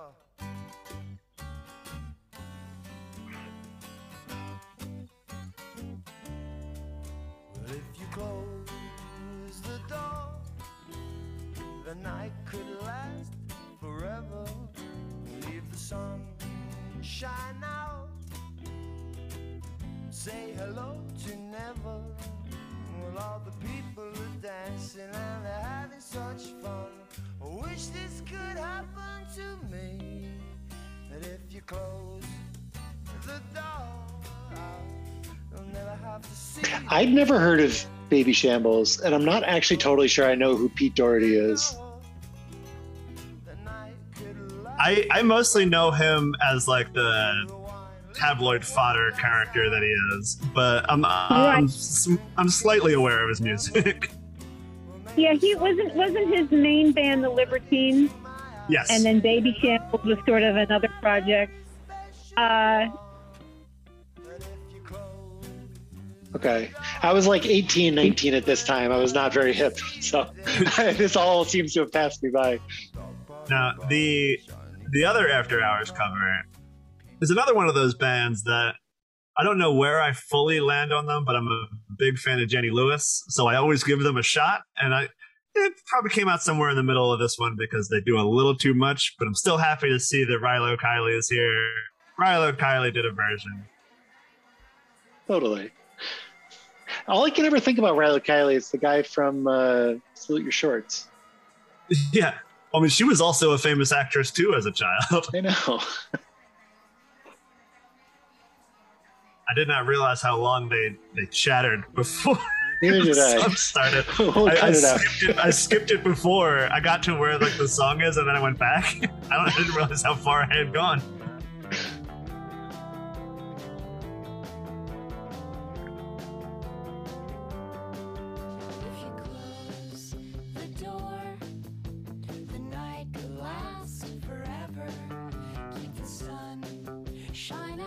I think it's just a weird mix. It's like I like all the pieces.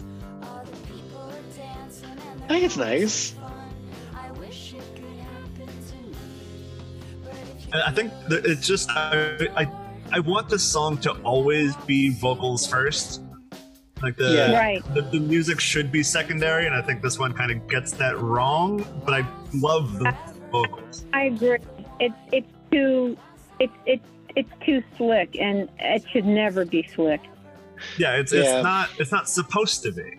It's supposed to send you out of like it's a last track for a reason. You're supposed to go home to it. Like that's a problem with this is what I mean about these Velvet Underground songs. You're like, a lot of times you listen to it and you're like, it's just not like there's not like a better take on this song.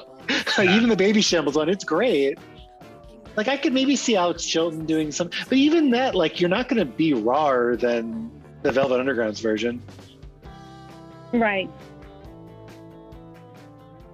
Like, it's not meant to be like a full song. Like you said, like it's meant to be at the end of an album. But it's so beautiful. It's like, I get the urge, like as a musician, to be like, oh, I want to, like, I don't care. I love it. Like, I want to play, like, I want to do that. But then, yeah, it's hard for it to, I'd love to hear, I don't know, maybe it has to be a totally different genre. You know, mention it, I don't think a lot of them do really venture from genre. It just happens to be Velvet Underground puts things in a lot of different places. Yeah. Right. I mean, that Aloe Black definitely had a sweet soul version. That's the only one that's really, I mean, I'm sure I'm forgetting some, but yeah, that's the only one that really jumps out as different. But it's a little like Velvet Underground lends itself well to the punk songs, I think. But anyway, just wait till the very end. Punk, I just want to make this transition even because it does not work. We're going to the Decemberists covering I'm Sticking With You. The least punk band I could make that transition with.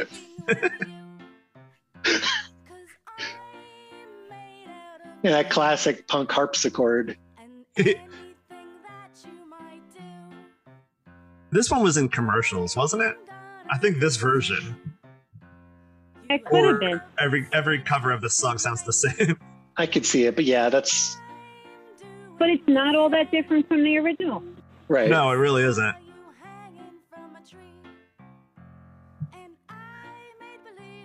Yeah, I'm not a huge Decemberists fan.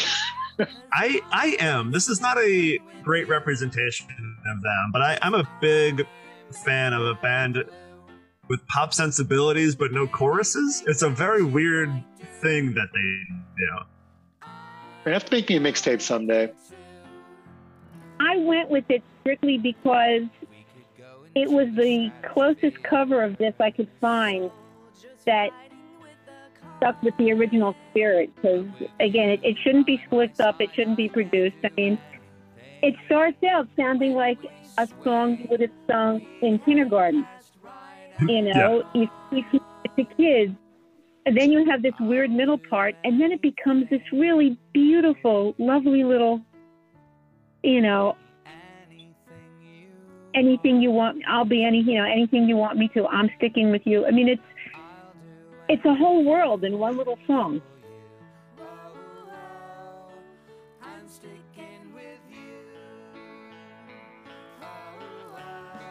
Yeah, that's a great point. I think the beginning just throws me off so much. I have a hard time like getting past it.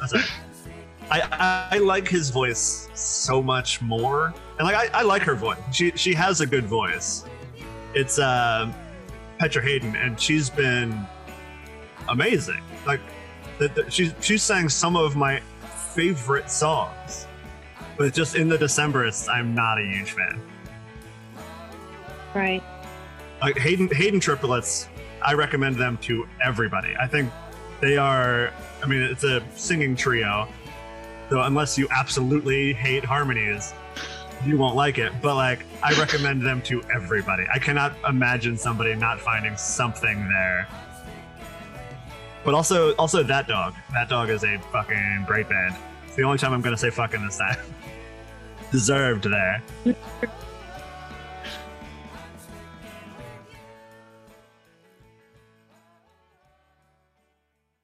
We're going now to the Chris Coco and Nick Cave cover of Sunday Morning.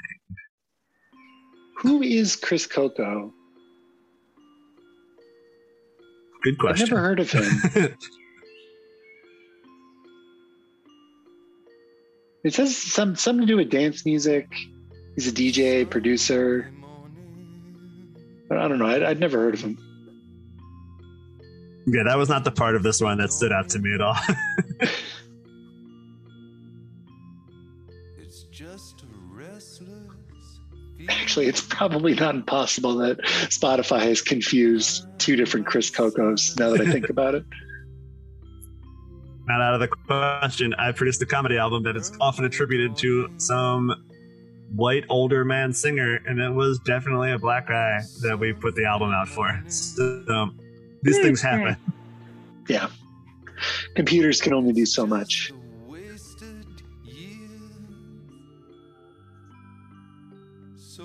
Nick Cave is another one that I need. I need a mixtape. Somebody needs to make me a mixtape to get into Nick Cave. You know, we could do a Nick Cave episode. There's probably enough there to do. I feel like he's been covered a ton, probably. I would think so. He has a lot of like that kind of pop rock song. I feel like a lot of people have probably gone down that path. That would be perfect then.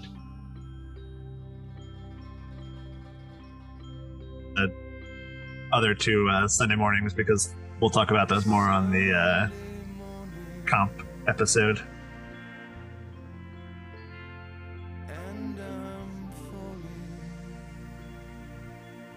Going from Sunday morning now, we're going to a person who was very, very big for me during the pandemic. I discovered the Glenn Campbell Good Time Hour, and it is hilarious. And also, the musical performances on that are some of the best like televised music performances I've ever seen. Like Really? Sometimes he'll duet with people, sometimes he won't, but there's some just amazing Stevie Wonder performances. He's on there a couple times. There's a Neil Diamond performance that made me reconsider Neil Diamond entirely. You love Neil Diamond. There's a lot of good to be found in that show, and it's also just very funny throughout. It's very absurdist humor, which I don't expect to find from a variety show. It's really, really fun.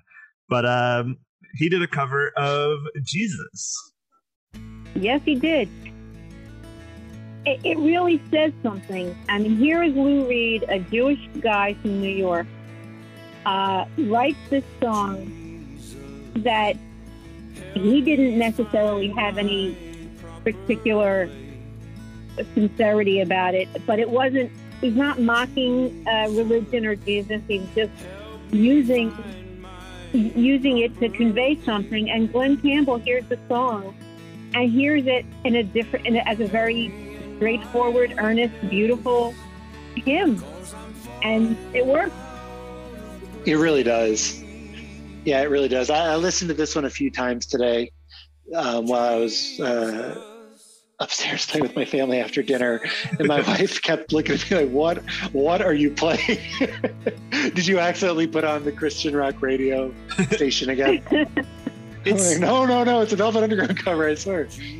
I was very excited to find this cover because it's from a covers album, but he made very interesting choices with the covers album. Where like he covered like Green Day, he covered Good Riddance. I saw that. I would love. He covered the prom song, the Green Day prom Glenn Campbell version.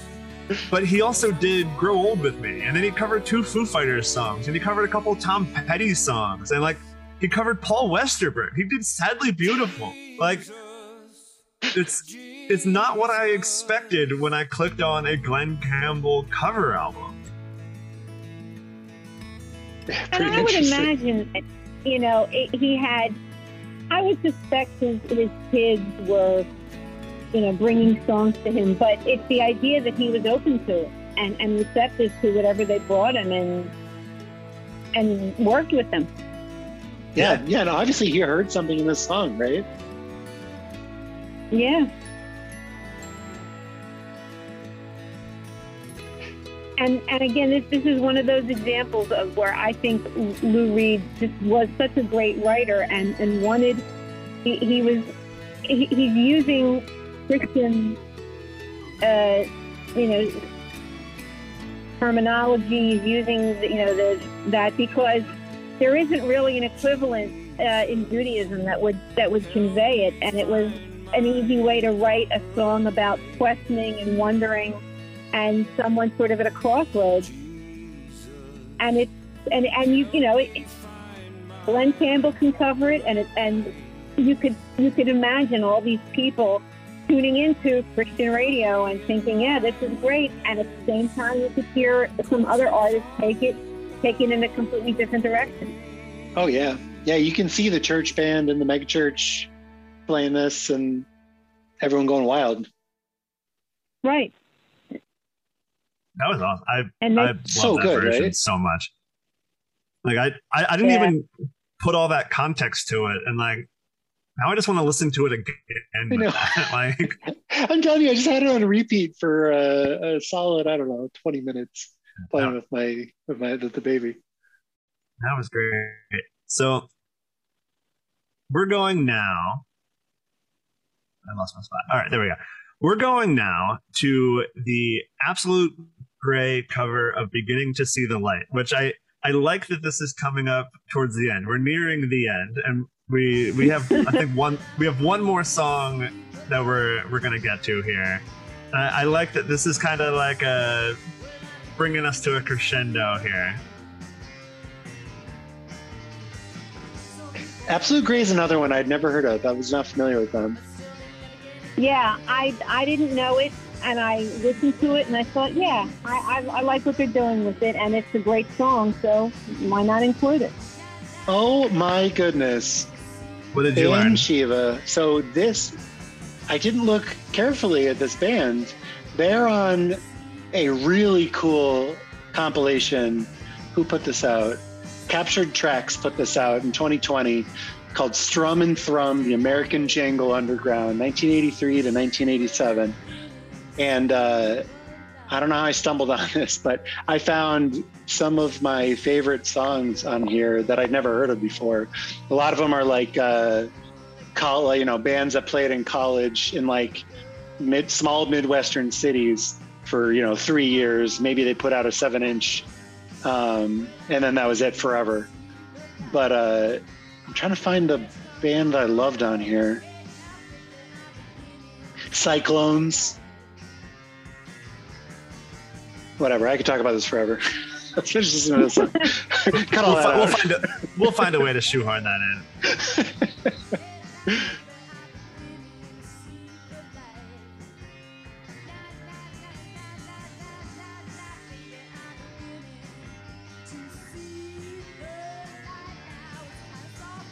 So it looks like they're from Rochester. Okay. I buy that. This feels like the right vibe for weird upstate suburbia.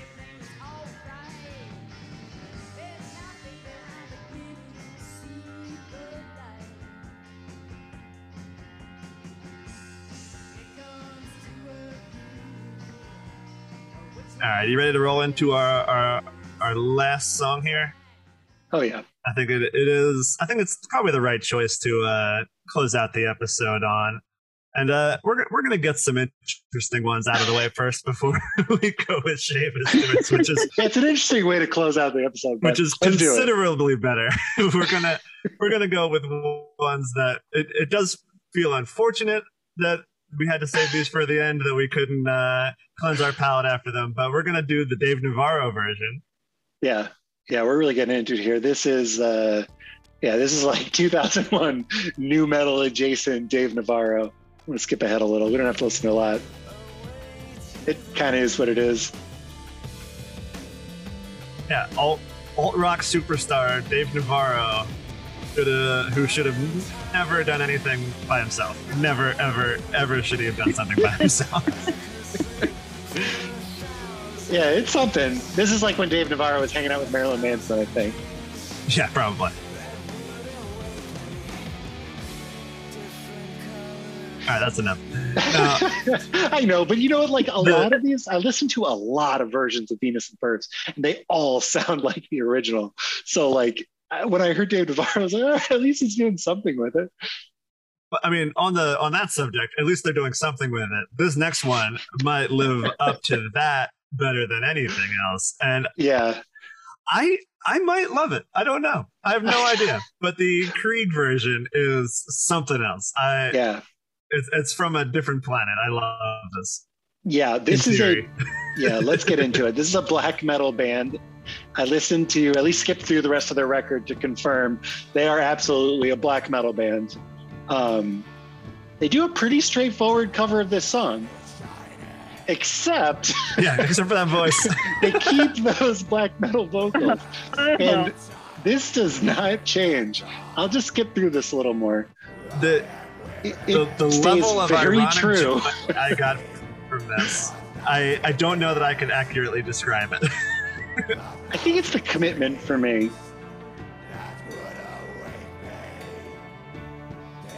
I don't think I've ever heard this before, where a black metal band played an acoustic cover but kept their growly vocals.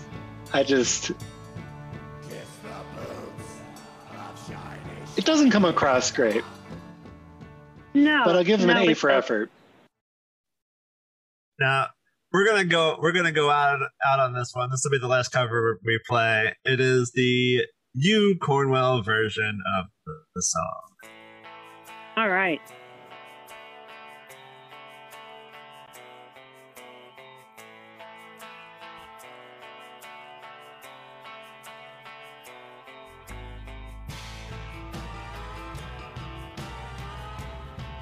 Oh, this is way better. Yeah, I love that part. The instrumentation here, it's where it's supposed to be. It doesn't do anything crazy, but it changes just enough. Right. Oh, is this the guy from the Stranglers? Yeah. Oh.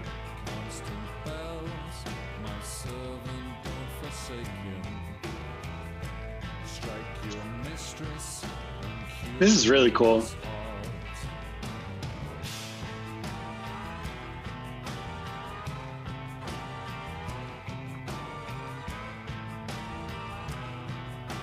Well, now I feel foolish for playing Dave Navarro.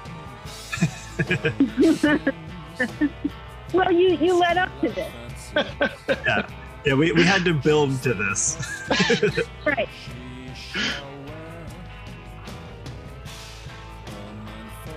I love how dark it makes it sound. Well, it's a dark song. I mean, Yeah, it really and is. it should be. You don't want this to not sound dark.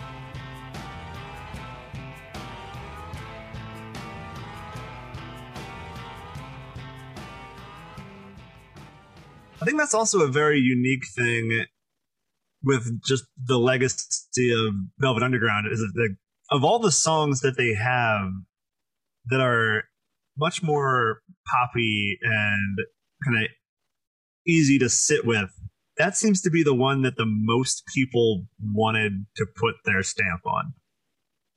Yeah, is that Right. interesting? That's the one that connected with people. But yeah, Well, that's it. Boy, I'm impressed. You played just about everything I had on my list. I guess I did a good job. Oh yeah. I mean, we did our research and basically came back to Shaver got it. Well, I do what I can. Yeah, Chevy, your back But, must be sore from carrying us this whole time. Listen, it really it's a labor of love. I know that's such a terrible cliche, but Lou Reed meant so much to me, and the Velvet Underground as well. It's a body of work I just cannot imagine not having.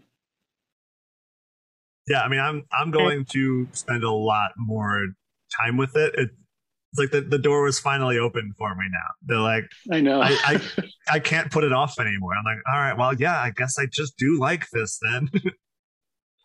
Very good. And the next time you see or hear one of these idiots that says nobody really likes them, they just like to pretend they do because they think it's cool.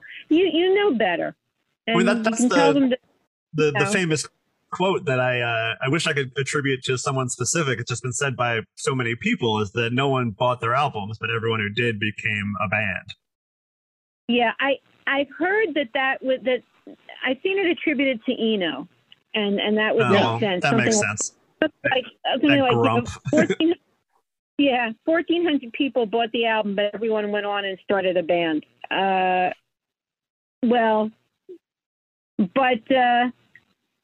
But not many, as good as those bands were, not many of them could come as close, to being the Velvet Underground. And it all comes back to Lou Reed and working with the right people. Yeah, it's amazing. They really were like the roots for all of this. Yeah, modern, interesting, like pop, art, punk, so much music sprung out from this wellspring of creativity, Yeah, and genres that wouldn't hit for like 20 years after them. Like, Right. they did it first. What's Thurston Moore and what's his band? Sonic Youth. Yeah, Sonic Youth. Yeah, like it's amazing that Sonic Youth was one of the bands that sprouted out of Velvet Underground. Very, very much so. Now, it's not Velvet Underground, it's Lou Reed, but Danny, do you remember the song that Robert and I danced to for our first dance at our wedding?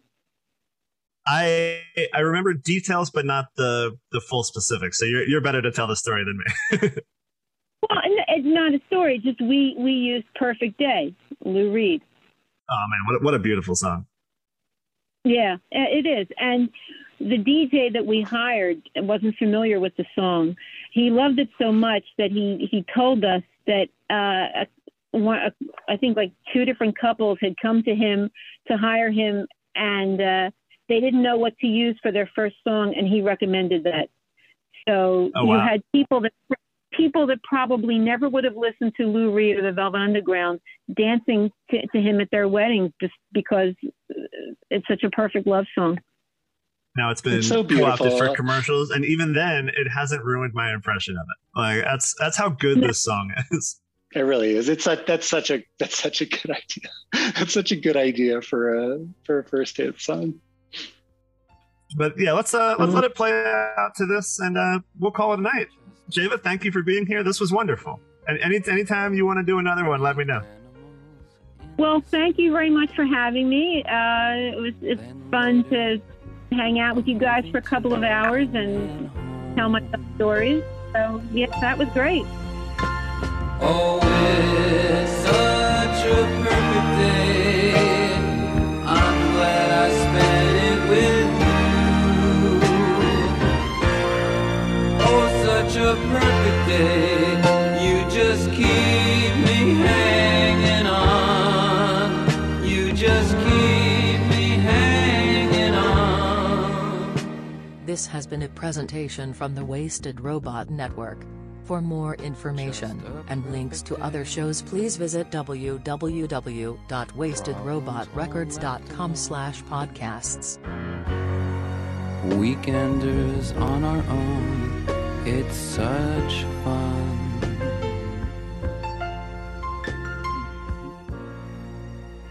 Just a perfect day. You made me forget myself. I thought